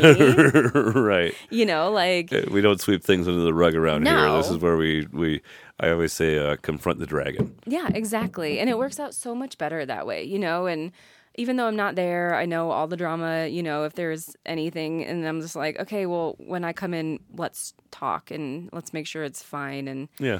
So it could be really contentious and catty, but it's not. Yeah. And I think because of me, like just kind of nipping Well, that's it a culture you've modeled. Yeah. Right. And then, gosh, what else? At least a number 2. I mean, I'm just like, so do you know Enneagrams? Yeah. Okay. So, at first glance, I'm an achiever, but I am a 7, which is the entertainer. Promoter. Yep. Yeah. So this person really likes the vibe to be happy. Yeah. Anywhere you go. So I'm a big like, hey, like, how's the vibe? Like, is everybody happy? Yeah. Like, making sure everybody's fun. Like, do you get confused when people don't like you? Yeah, and that doesn't happen that often. No, but I don't think they don't like me. I get confused when they're like intimidated by me because I'm like, I'm fun. I'm nice. I'm open. I'm interested in you. Like, what is there to be intimidated by? Well, you're 5'7". I am 5'7". But you seem like you're like 5'11" or something. You're a little just the confidence, bigger than your body projects. So I don't know what it is, but you're a gentle giant, I think. I think so, and I think once you get to know me, like I think I am an open book, and I hope that they would come to me with any problem that they had, and know that I would like listen. And it's funny I think my newer staff, I'm like Matthew McConaughey, like I keep getting older and they stay the same age. Right. So it's like a little bit different lately. I don't think they're as comfortable coming to me and, telling me their problems, and they tend to go to my manager, Emily, a little bit more, which is fine. Mm-hmm. She's come into that role and she's awesome. And, right. But it's just different now. Yeah. By the way, we talked about Audible books and the Matthew McConaughey book, Green Lights. Have you listened to that one? No, but I was listening to Smart List and they were talking to him about that. It's pretty. It yeah, I mean, you were talking about how there's such terrible narrators, but he narrates his own book. He does. Oh, yeah. So does Mariah Carey, which I'm not like a Mariah Carey person, but I think she like sings a little bit in it. Yeah, I dig it. Yeah. So anyway, that's like as far as Audible books go, that Green Light, like he's kind of a bullshitter. Like I don't believe every story that he said is truth in that book, frankly. Although I believe most of them. Don't you have to like get fact checked? I don't know. I just think he's do. bullshitting on a couple of his stories. I'm just calling you out, Matthew McConaughey. If you want to come on the podcast and tell me why, it's big words. I'm not. Yeah, whatever. I'm not scared of Matthew McConaughey. We'll hashtag him. Yeah, hashtag Matthew McConaughey. Do you think he'll see it for sure if we hashtag him? For sure. I think he's really like up to date on these. Yeah. He's like, what Spotify can I see? Yeah. What's this local experience of why is my tags popping up on this? He's got his Google Alerts set. Let's be honest, okay? He's looking at them every morning. I doubt it. Every time I do have my Google Alerts set for Dora Grace because I'm always like, oh God, just in case something happens. It is always an older person's obituary. It is always like, oh, I know. It's kind of sad. It is sad. Well, what's also sad is I'm going to ask you the hardest question that I've asked you so far. What would your staff or perhaps your spouse not like about me say is like the most annoying thing about you? What's your blind spot or I'm aware of this, but I'm just going to keep being that way anyway? Yeah, I can tell you because he told me this the other day that this was my blind spot. Shout out to Jason. He said that I ask for help and I do it anyways. Which like, sorry, do it right. Well, you should have helped sooner. Like, if I wanted your shitty ass help, I would have asked for that. But I wanted your actual help. Yeah, real help, like to do it right. I'm just looking for people smarter than me. Exactly. No, so I think it's more like, it's like I don't want to do something, but I want it to be done my way. Yeah. Not even right, my way. Yeah. Because my way is not right all the time, but I think it is. Most of the time. No, 99%. No, I was listening to this, the Jordan Harbinger podcast, and he was talking to one of the writers of one of my favorite books. It's called The Brain by David Engel. And it's all about neuroplasticity and different things. And we all, virtually every human, basically believes we've got the whole world figured out. Sure. But then if somebody would hand us a book on who knows what, some random thing that we know almost nothing about, which there's 1 million of those things, then we would like read that and be like, okay, now I've got it figured out. Yeah, that sounds like somebody I know. And it's just like it's just almost all of us. Oh, yeah. And we just kind of think we have a well-developed world model in our brains. And frankly, that's part of the unseen value of local think tank is there's just things around corners we don't see because we just don't know. Yeah. Or just to look at your business from a different perspective. Totally. Because you're so in the weeds with it, and you're so personally connected to your team. Yeah. And you're like, it's almost like a family where you can talk bad about them, but when somebody else says something, it's like, no, like, they're great.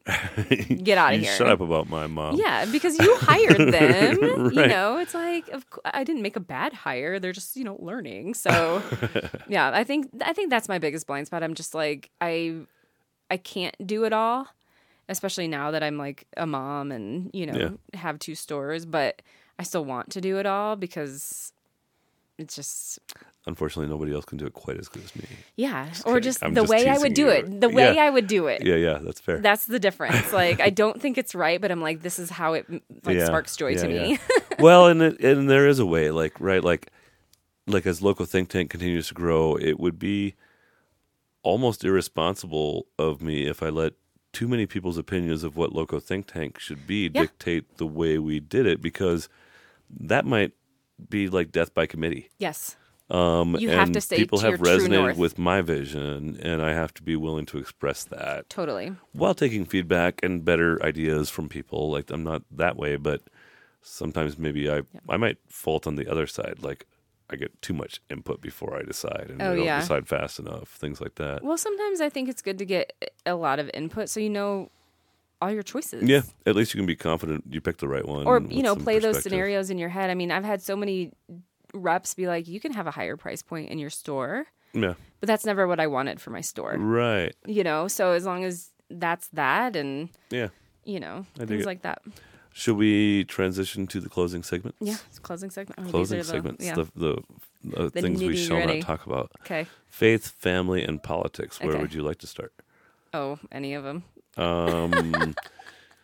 Well, we're in the heat of a presidential election. You want to talk national politics, and we'll zoom it down more local? Sure. Who are you a big fan of, Biden or Trump? Biden. Really? I mean, I wouldn't say I'm like a big fan of Biden, but I'm like not But a you fan think of he's Trump. not terrible? Yeah, I don't think he's terrible. Really? Yeah, I mean... Do you think he'll live to the end of the second term? Yes.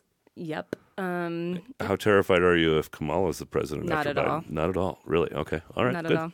Good. I don't know. I know she's been kind of like undercover since she's been vice president, or maybe because every time not they take living the up- cover off her, she says something really dumb, in my opinion. not really living up to what we thought she would be. Yeah. But yeah, I would say. I mean, she did fix the border. Yeah. Sorry, I'm No, a little it's okay. critical No. of the Biden administration. I think he's a senile dude. Oh, and Yeah, Trump isn't. No, he is too. I think there's it's evidence of an immensely broken system that we ever got Biden or Trump on the national ballot. Trust me, like I want to tear down the whole thing. yeah, break we need it. younger people. Like we need. I don't want to No, say we we need need- term limits, but we need to break it. Like the Democrats and Republicans, both parties need. everything's to, be crazy right broken. now. Everything's my bananas opinion. right. Like I would say I wasn't very into politics until the 2016 election. Okay. And then I got very into it. Like I pounded the pavement for Jared Polis. Like Interesting. never thought I would do that. I don't Interesting. like selling Girl Scout cookies. door Why to was door. that? I was like very nervous about that election. About Trump. You're Orange Man bad a little bit. I just was yeah, I guess it was Like that was the first time I was like, oh, this could be bad. He spurred a lot of people for sure. Yeah. I was like, this could be bad. So I know that he's an egomaniac narcissist. Yeah. And probably plays fast and loose with integrity. Probably. Almost certainly, as does the Biden family for sure. Okay. And I almost trust him because he's such a narcissist. He wants to be the best president ever, and that almost gives me more trust for him than people playing a pure power play. Does that not? I don't think of Joe Biden as somebody that I would characterize as being out for a power play. Do you? Oh, I think there's a lot of evidence of family enrichment over political favors, like the Ukraine war, for example. Family enrichment we're going to talk about? Yeah, well, and you're a Trump guy? No, I'm not a Trump guy. I've never voted for him, never will. And so what do you do? I vote independent. I always have. Yeah. And if somebody had a gun to my head and said vote for one of these, I don't know. I'd probably just have him shoot me. No. Maybe not. But well, it's really frustrating. My husband doesn't vote. Yeah, I applaud that, honestly. No. I mean, especially in circumstances where these... nothing. Well, then vote third party because... But what is the like, third party is sometimes seriously, the dumbest person on the ballot. like Hillary or Joe Biden as a president. Like, we should have leaders of our country that we actually respect that can lead. Like, Yeah, we I haven't seen agree. that for 30 years in this country, I mean, I virtually. would maybe disagree with that, but yeah. Yeah, fair. So let's go local politics. What do you think about You know, it's funny. what's happening on that front? Fort Collins City Council just got rid of their last conservative. Which is interesting, which I elector. don't agree with. Yeah, I think that was foolish. Yeah. Frankly. And she's so likable. Shirley was like, Yeah. in my opinion, the most likable city council person we've ever had. It's tough. It's interesting, you know, as someone who's liberal, you know, it's nice to be comfortable in election time. Fair. But I also really like opposing opinions. I don't want to be in an echo chamber. Yeah, yeah. That's what I think the city council is headed for, unfortunately. It totally is. I mean, Jenny Arndt is actually a pretty, like, I like Jenny quite a bit. Yeah. For a fairly progressive, but she's fairly libertarian in her notions. And she's, in my humble opinion, like the most rational person on the city council right now. Really? I would say so. Yeah. I mean, I've briefly, you know, looked at who I had to vote for and... Yeah, I don't say that. I'm not that current either. Yeah. So, I mean, there was a time when I was very into politics and, like, lived on Twitter and... Really? And it wasn't good for my mental health. Fair. Yeah, same. So, yeah, I would say I deleted Twitter probably 2 years ago and haven't looked back. And, yeah, I know what my beliefs are. Yeah, tell me about that. And, yeah, for me, I think people assume, you know, as a small business, I'm like, oh, no taxes, blah, blah, blah. But you know what? I like my parks. I like my roads to be nice. I go home to Indiana. I'm like, these roads are shit. Right. You know, but it does afford you a lot of nice things that I think people take for granted. And I'm like, I'm going to be fucking paying taxes no matter what. Right. I'm not in a bracket where people are getting rid of them for me. Right. You know? Right, so right. I'm just like, this is my life. I want fair taxes, but I know I'm going to pay taxes. And I want everybody else to pay taxes. Yeah. That's what makes me mad. So that's probably would be like a political soapbox for you would be people Why am that I benefit paying from the taxes? system Yeah. that don't pay taxes. Yeah, that bothers me. Yeah. And so There's a lot of games, you know, there's a lot of tax code things. I mean, Yeah. the tax code's 80,000 pages or something, right? Yeah, and the Supreme Court is looking at some case right now that could like blow the whole thing up. Oh, is that right? Yeah. That'd be great. It sounds like it would not be. Even Paul Ryan is like, I'm not for a wealth tax, but this sounds bad. So yeah, if you know he's on board with like this. Interesting. Yeah. So yeah, I mean, Yeah, wealth tax would be devastating. wealth tax frankly. would be devastating. I mean, as far as other political issues, you know, women's rights are pretty important to me as a woman. And yet you came on here talking about how you're not like a girl boss thing. Yeah, I don't whatever. think I have to be like girl power. Yeah. But I think everybody's entitled to health care. Have you felt discriminated against in your career for being a woman I would say specifically? the one time, and this kind of like happened early it happened one time when I was in the engineering firm, because obviously it was like mostly men. Sure. I was not a secretary. I was not an admin to any of these engineers. Okay. Sure. I remember one time 2 of these engineers were having a meeting, and the one emailed me a document and was like, "Can you print this out?" Okay. I came into his office and I said, "Is this all you needed?" And he said, "Yeah, thanks." And I said, "Never ask me to do that again.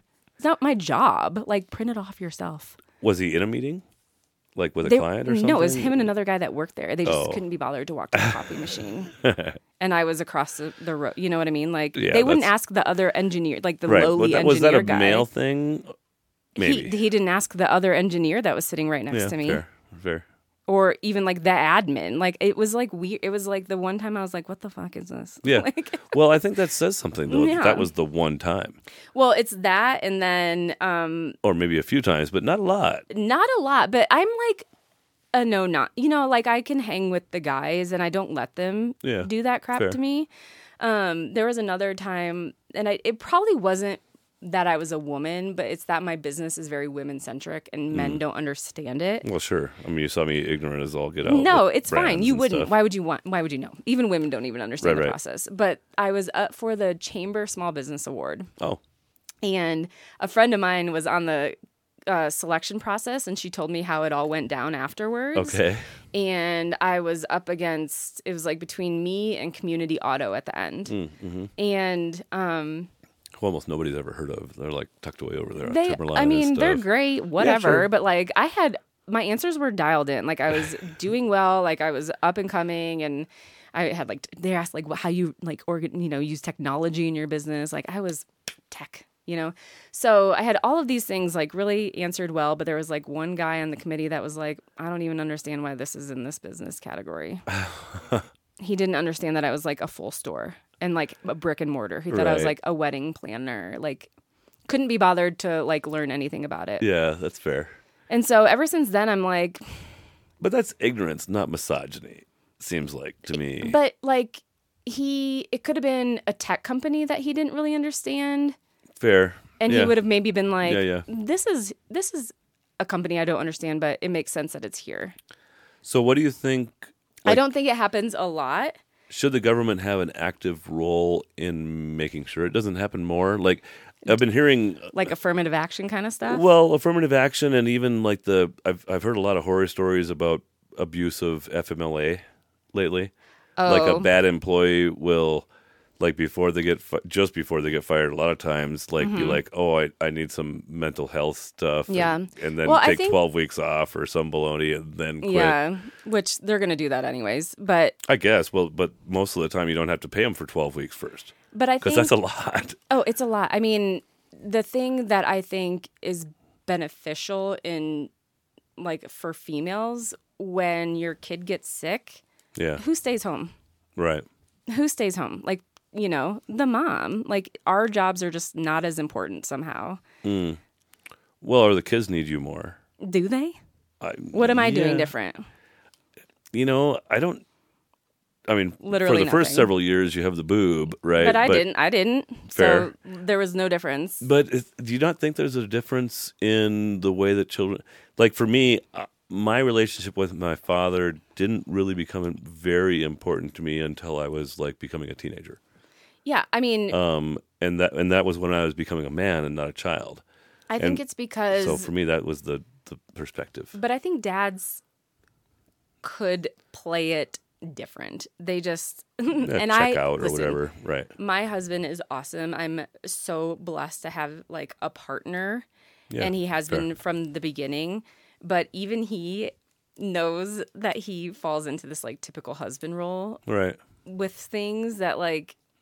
And he really prides himself on, like, being different and, doing different things. And I look at some people and I'm like, I could never be married to this guy. Like, he leaves for 2 weeks to hunt. Like, get all the way out of here with that.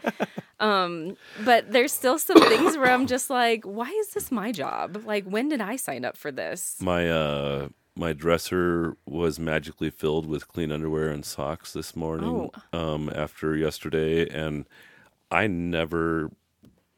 I help out clean the house once in a while. Yeah. And I almost never do laundry. And my wife almost never cooks a meal. Yeah. Like, she's cooked like 6 times. Yeah, that's in 20 nice. years. And, like, to me, that's a nice trade-off. That's an awesome trade-off. Right, and I like to cook, and she's a much more clean-oriented person. Mm-hmm. Like, if she wanted me to do the laundry, they'd be done. Yeah. You do find your strengths in the relationship. Like, Jason, from the beginning, has always done bedtime because he's always gotten up really early for work. Right. So, I'm the mornings, even though I'm not a morning person, and he's the nighttime, even though he's not a nighttime person. So that's how we find, balance. But there's definitely still some things where I'm like... So you don't think that you naturally have an easier connection with young children than your husband? No. No? I don't think so. Okay. Our kids... Right. You know? Well, and you raise your kids as you, we all live right? in the same house. Yeah. Yeah. We all know each other pretty well. Yeah. No. No, I think that if he, he's always like, I could be a stay-at-home dad. And, yeah. But I'm like, that sounds like every sugar guy mama thinks to me. it's great right. because, but there's so much dumb stuff that camp season is around the corner. Like in January, you have to basically like book all of your camps for the summer. Right. And it's an ordeal. Right. And it's something that not only do, the moms do, but we also know that it's on the horizon. Yeah. It's not like if I wasn't like, hey, Jason, could you do the camps thing? He would do it. Right. But it's like, you got to anticipate that the camps need to be signed up for. That's the mental load. Yeah. Oh, yeah. No, and Joel's the detail person in our family. Yeah. And I'm like, not. I don't know. I guess I'm organized, but I'm not like, it's a lot. It's a lot to take on. Yeah, that's fair. And it's like, so to go back to that question, is there things that government should do to bring about more justice, or is it more about a people change? I think like, as is it far a as, heart like, change the and a culture change and whatever? I think it's a culture change, and I do see like the younger people coming up, seeing their dads being more present, and like, I do think they're gonna just like think differently about the world anyway. Yeah. So, I have a lot of like high hopes for this generation. I know people like kind of crap on them because they're on their, computers and phones all the time, but as am I. Yeah, right. As am I. So I think it's happening. Do I think the government needs to step in? I think there's places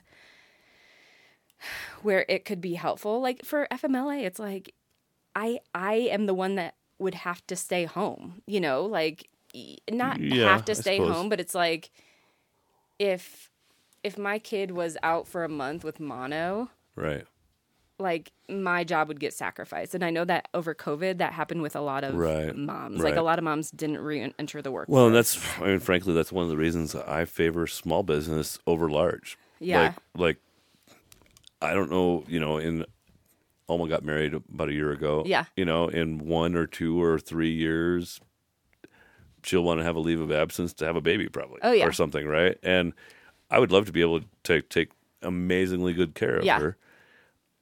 And like, I don't want to be forced to do that because if I was a 2 or 3 person business hanging on by a thread and now I've got to give her 4 months paid leave, it could kill me, or it could prevent me from ever wanting to take the risk of starting something. Yeah, but that sucks because fear. like, women are going to get pregnant and like, so choose be good employers. I don't know. But not everybody's a good employer when it comes down to it. I mean, So leave them. Like we'll have far fewer bad employers if people just leave them. There's a lot of bad employers. Oh yeah.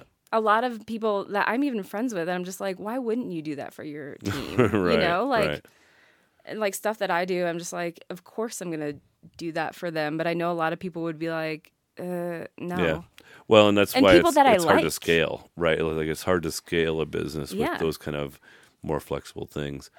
It's hard, and it's not always an easy decision to make. And so I think that, when, like Colorado steps in and they're, doing these 5 paid sick days and things like that, it's like, at the end of the day, what is this one? Like for me personally, but I'm a small, like what I can afford to pay hourly is what I can afford. And it's also okay if it's like a day they don't work that I have to pay for. You know what I mean? If I was making a lot more money, I would think that I would budget this into my also.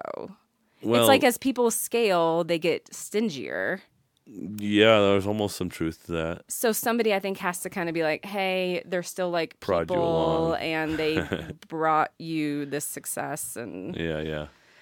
I don't know what the answer is. I don't think there's a great answer, but I do think there's a happy medium and a compromise that like you can't leave it up to businesses to always make the best decision. Right. Yeah. No, I think unfortunately only if you had a virtuous society. Yes. And we're drifting farther from that. 100%. Greedy people. I like to think of politics as, instead of like Democrats, Republicans, more libertarian, authoritarian. So get rid of those first labels. Where should our nation be on that spectrum? I think in the middle, I always talk about this, like one trip I went to, and at the hotel there was a libertarian conference. Oh, great. And these guys were trying to tell me that I need to get this other passport because if America's, banking system fails. Oh, right. Do you know about this? Yeah, I've heard of that. You can get this other passport if yeah. your grandma was like a first generation.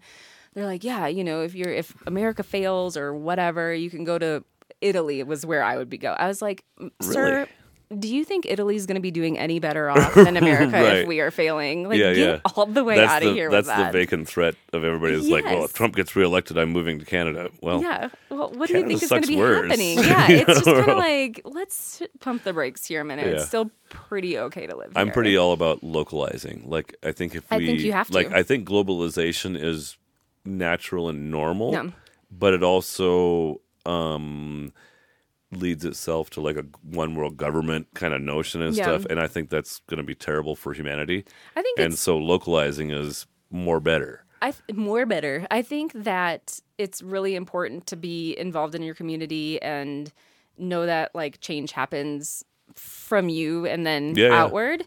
But you can't ignore what's going on in the country because everything is so connected. Totally, yeah.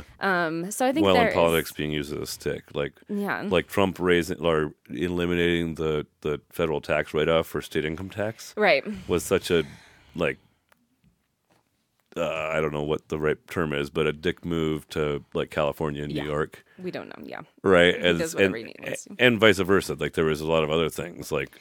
Yeah, opening the border was, frankly, a slap in the face of the Republican Party in Texas, in particular, for not stepping in line in Arizona. Yeah, but it's like when it comes down to it, how does that affect us here in Fort Collins? Well, it will. I mean, Europe's showing a lot of signs of how they've been infected by... Infected? Yeah, affected and infected. Okay. Oh. Anyway, there's a strong infection going on in Europe right now that's going to be dangerous to them in years to come. Okay. Family or? Oh, we can talk about family. I've already sprinkled in my husband. Yeah.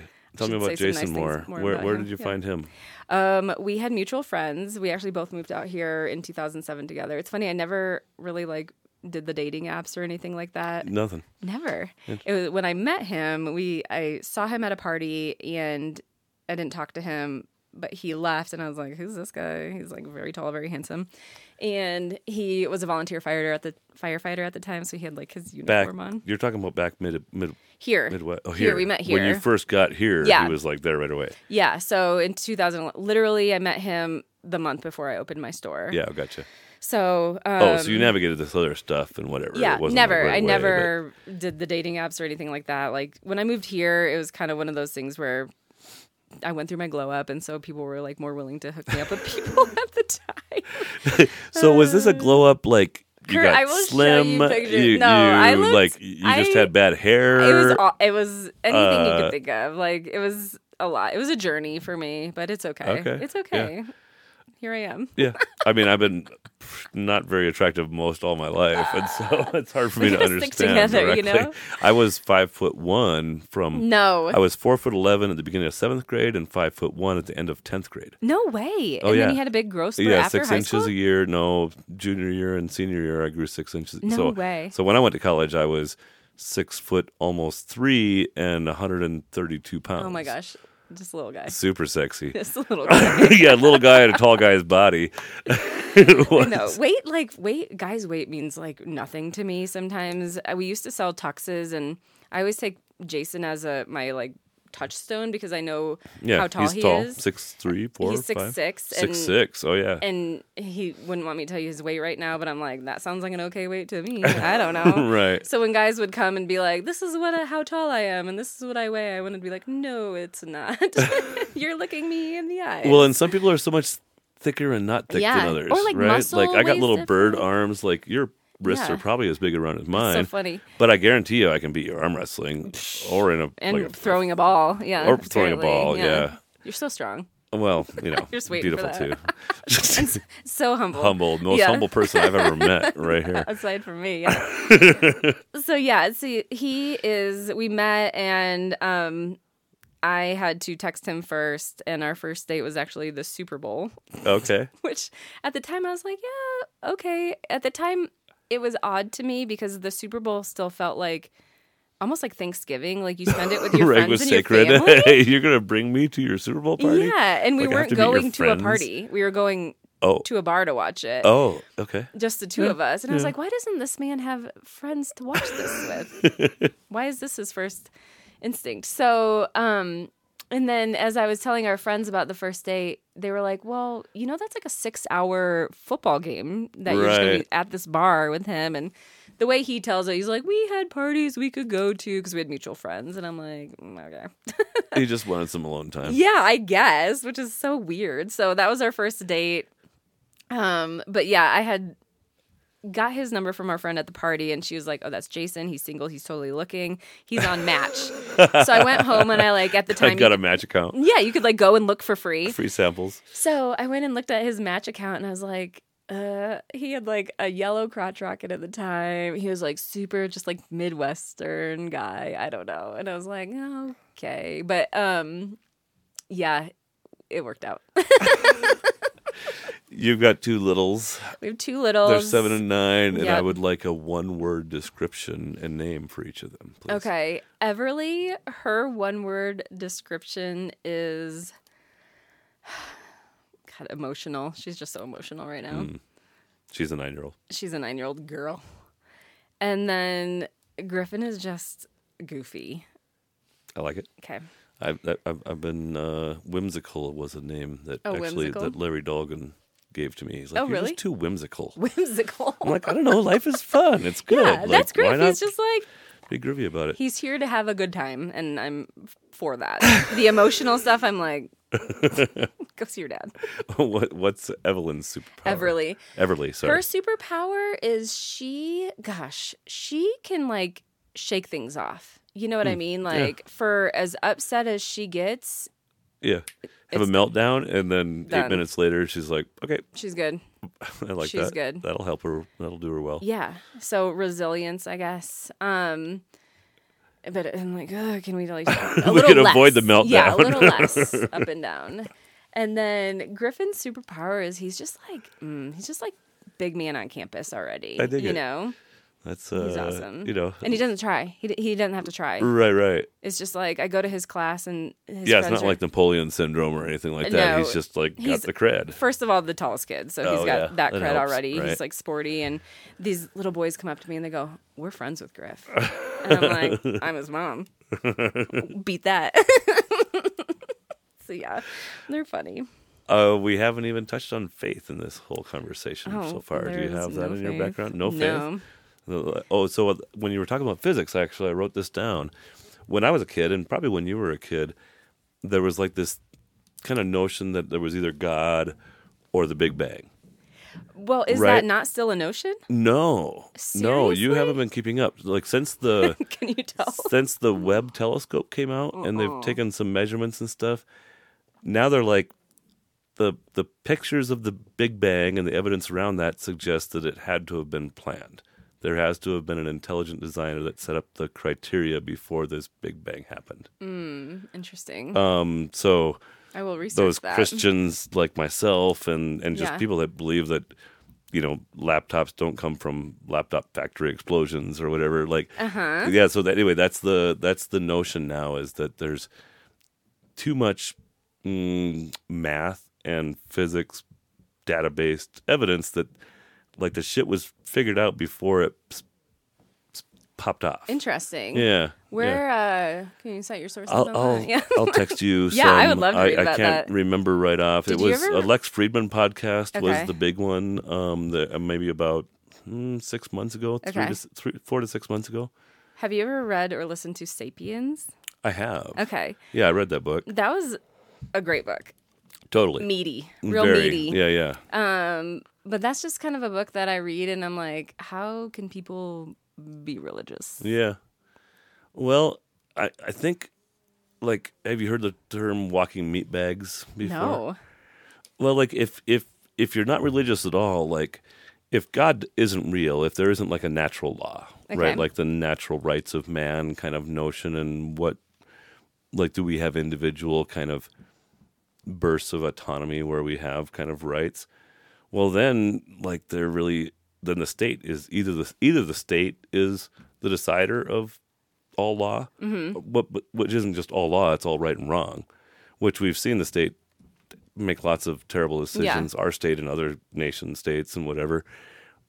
Or the third choice is really that we're all just walking meat bags and there should not be any morality. And if I can further myself from stabbing you to death, then I should just grab your purse out there, your little fanny pack thing, and like, bye. Nobody ever knew you were coming on today. So you think the reason there is good in us is because of kind of this notion of value.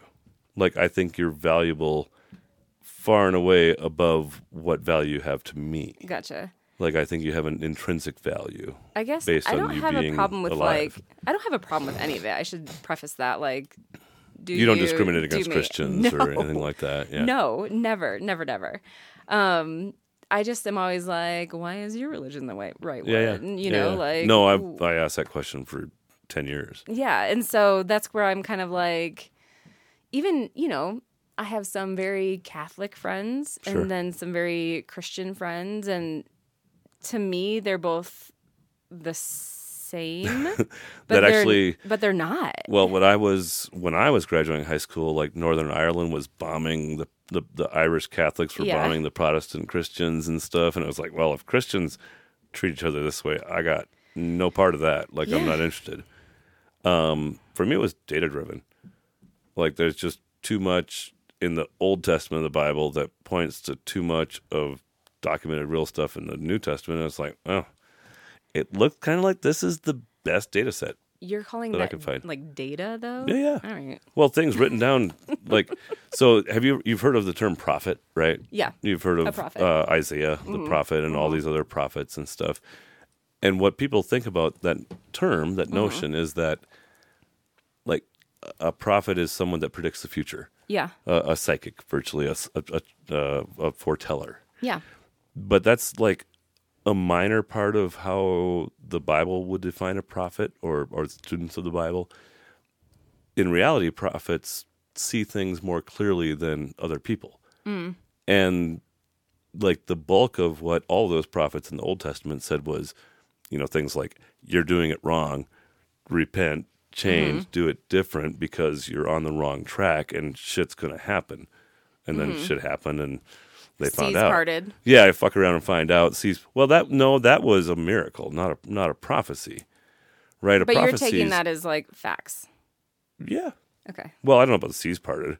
That could have been a metaphor. It's written in your data. It could have been a metaphor. I don't know. There's like it's all very like on the opening of Genesis, on the seventh day he rested. Like, it wasn't 7 days. It was epochs perhaps of time or things like that. It's just metaphorical, and somebody created it. Yeah. And you can choose to or not to believe that thing that created it is still actively involved. Yeah. Like, to me, that's the big decision. Like, it's almost certain to me that some intelligent force had to have created this thing. And whether or not that person is still, like, doing stuff, I don't know. Like, I tend to think yes, just because I've seen too many evidences of that. And because of a lot of documented stuff.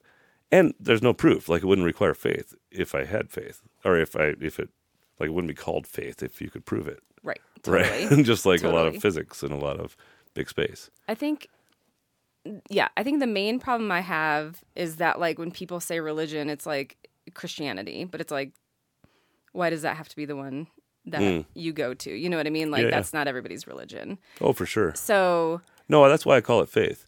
Yeah. Because I think it's more important, frankly, that a person has a faith in something that's beyond themselves than that they. But why? I mean, for me, as a Christian, I would say Jesus wins, right? Like, he's the to me the clearest lens at the nature of the Creator. Okay. And the nature of a relationship with the Creator. And, like, for happiness of people, or even just right sizing yourself and your perspective. Like, but I would say I don't have that. You don't have that. And I'm happy. Fair. And I'm aside when, from stealing keychains, I Sure. feel like I tend to do the right thing. Sorry to bring that back up again. No, it's fine. But what's the right thing, though? And who decides what the right thing is? Me. Just you. I mean, not just So what if I me. decided the right thing was to stab you right now? I mean, but why? Well, the law would say it wasn't. I mean, people in the Bible stab each other all the time. Sure. So what's the difference? Well, but that's a story. That's not saying it's okay to stab each other. Yeah. Like, I think, have you ever gotten into the Bible? Have you never any background? So we grew up Lutheran. My parents, I wouldn't say went to church. Ish. I was baptized Lutheran when I was Christian a baby. Easter Lutherans kind of. Yeah, and then when I was I would always go with friends, and I would say I would go often with friends. Okay. And in probably 9th grade through junior year, I went to church all the time. Like I would go to like church camps and like everything. That was your community in ways. Yeah, it was my community, and I think that's kind of where it ended. Like there was specifically one church camp I went to that they were kind of like, this is when you should go up and be saved, and this is it. And I was like, this feels like a farce to me. Like I feel not authentic. Yeah. And so I kind of like dropped down after that. I still, anytime anybody invites me, I go. Oh, really? Yeah. Okay. Of course. And then, but then I'm kind of reminded of like, it doesn't like feel right. But if you don't even really believe in a creator force, it's hard to believe in a salvation guy, right? But I believe in like the community. Okay. I believe that it is for people that need it. Yeah. Do I think everybody that believes is good? Well, but then it's like, then no, why? I'm not good. But if they have this, then shouldn't they be doing good right. things? No, I get according that too. to you? Well, no, not at all. I guess I just don't get it. Yeah. And why is that the one that we always default to?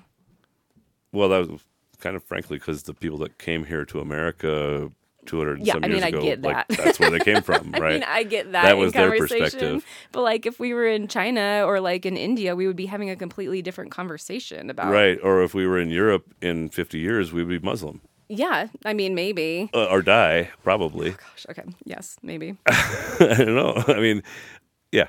We don't have to do a comparative religion conversation here, but yeah, I don't have problems with it. I have questions, is what I always tell my friends, and and they're nice enough to like sit down and talk to me, and I can talk about it all day long. Like I was in that world for a long time. It's not foreign to you. No, not at all. It's just, and I would never tell my kids like, oh, we're never going to church, like blah blah blah. Like I would let them do whatever they wanted to do, and like make their own choices that way. Yeah.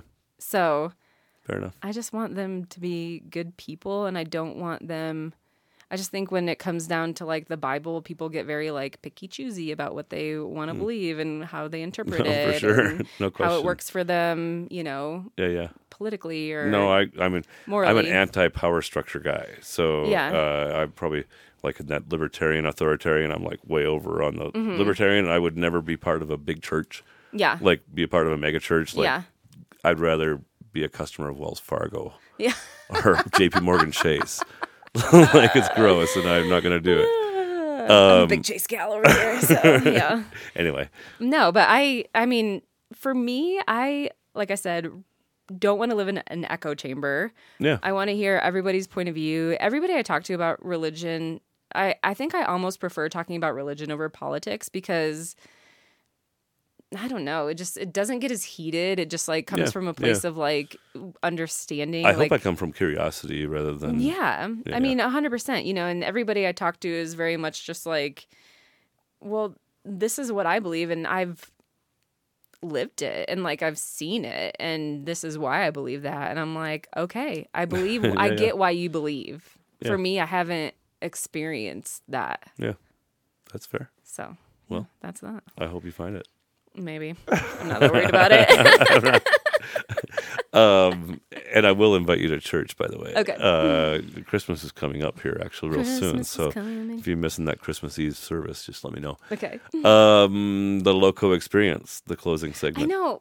The I don't craziest. have anything. You don't have any crazy experiences? Okay, this is the dumbest story, but I'll tell it. And it's not even like that crazy. But I was like, what is one thing? Because you were like, Yeah, something off the something cuff. nobody would really know about Yeah. you. And I'm like, okay, well, there was this time in college. And it's not even that good of or juicy of a story, but it's so random. And I don't think I told anybody I did this. Okay. It was. I like it. I had no job prospects. Okay, I was very like, I don't know what I'm doing. And it was like the first time in your life when you were like, what the hell? I'm super Yeah, awesome. I was Why like, do not these people understand that? Just, a reckoning. And I don't know what I was doing, but I was online and they were like casting for this reality show in Atlanta, and Tennessee was only like 3 hours away from Atlanta. So I just like ditched school one day, went down to like this casting call for this reality show that I had no business like being a part of. It was called Starting Over. Okay. And it was basically, the premise was these women had gone through some like big life experience and had to like literally start over. Like they had a divorce, maybe they like lost a baby, something. I was like, I'm graduating college and I'm starting a new life. Like, needless to say, I did not get it. But I mean, what a weird like college thing to do. Like I didn't tell anybody where I was that day, and I drove 3 hours to Atlanta. I could have like anything could have happened. So not the craziest thing I've ever done, but definitely like looking back, I'm like, what was I doing? Like the lost of all lost people.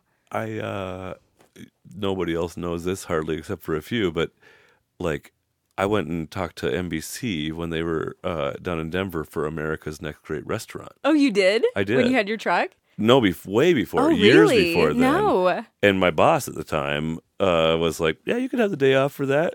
And I took my friend Mike, and we both pitched restaurants to America. And that was kind of one of the spur moments to being like, I think I want to be a restaurateur instead of a banker when I grow up. No way. Yeah. See, that's so funny. We have some Look at mutual us. Just trying territory out for there. things. Yeah, why not? And they didn't call me back either. I know. I wish I mean, I guess I was like, I feel like such a square. Like I don't like do, but I'm not. Like I do risky things all the time. Frankly, I suspect that moment had more to do with the rest of your life than you've given it credit for. I think so. Maybe. I was just like, I'm going to do this thing that nobody else does, which was like kind of the vibe at the time. Yeah. Of that. So, I don't know. I dig it. Yeah. I'm glad we spent this time together. I Sorry know. for taking us well, over. Thank you. I know. I feel like I don't know anything about, I pride myself on being like the you want to listen to me more. Yeah. I'm sorry. Well, you should have asked more questions. I know. I'm sorry. Well, next time. I just get into these stories about Bridal. I love you. I think Thank you're you. Thanks so much, Kurt. I appreciate you having me on. Godspeed. Thank you for listening to this episode of the Loco Experience podcast, produced and sponsored by Loco Think Tank. This is your producer, Alma Ariano. Check out our website at thelocoexperience.com to find all of our episodes, nominate future guests, or leave us a message. You can also find us on Instagram, Facebook, and LinkedIn at The Loco Experience. To support the show, please subscribe and share it with your favorite people. Until next time, stay loco.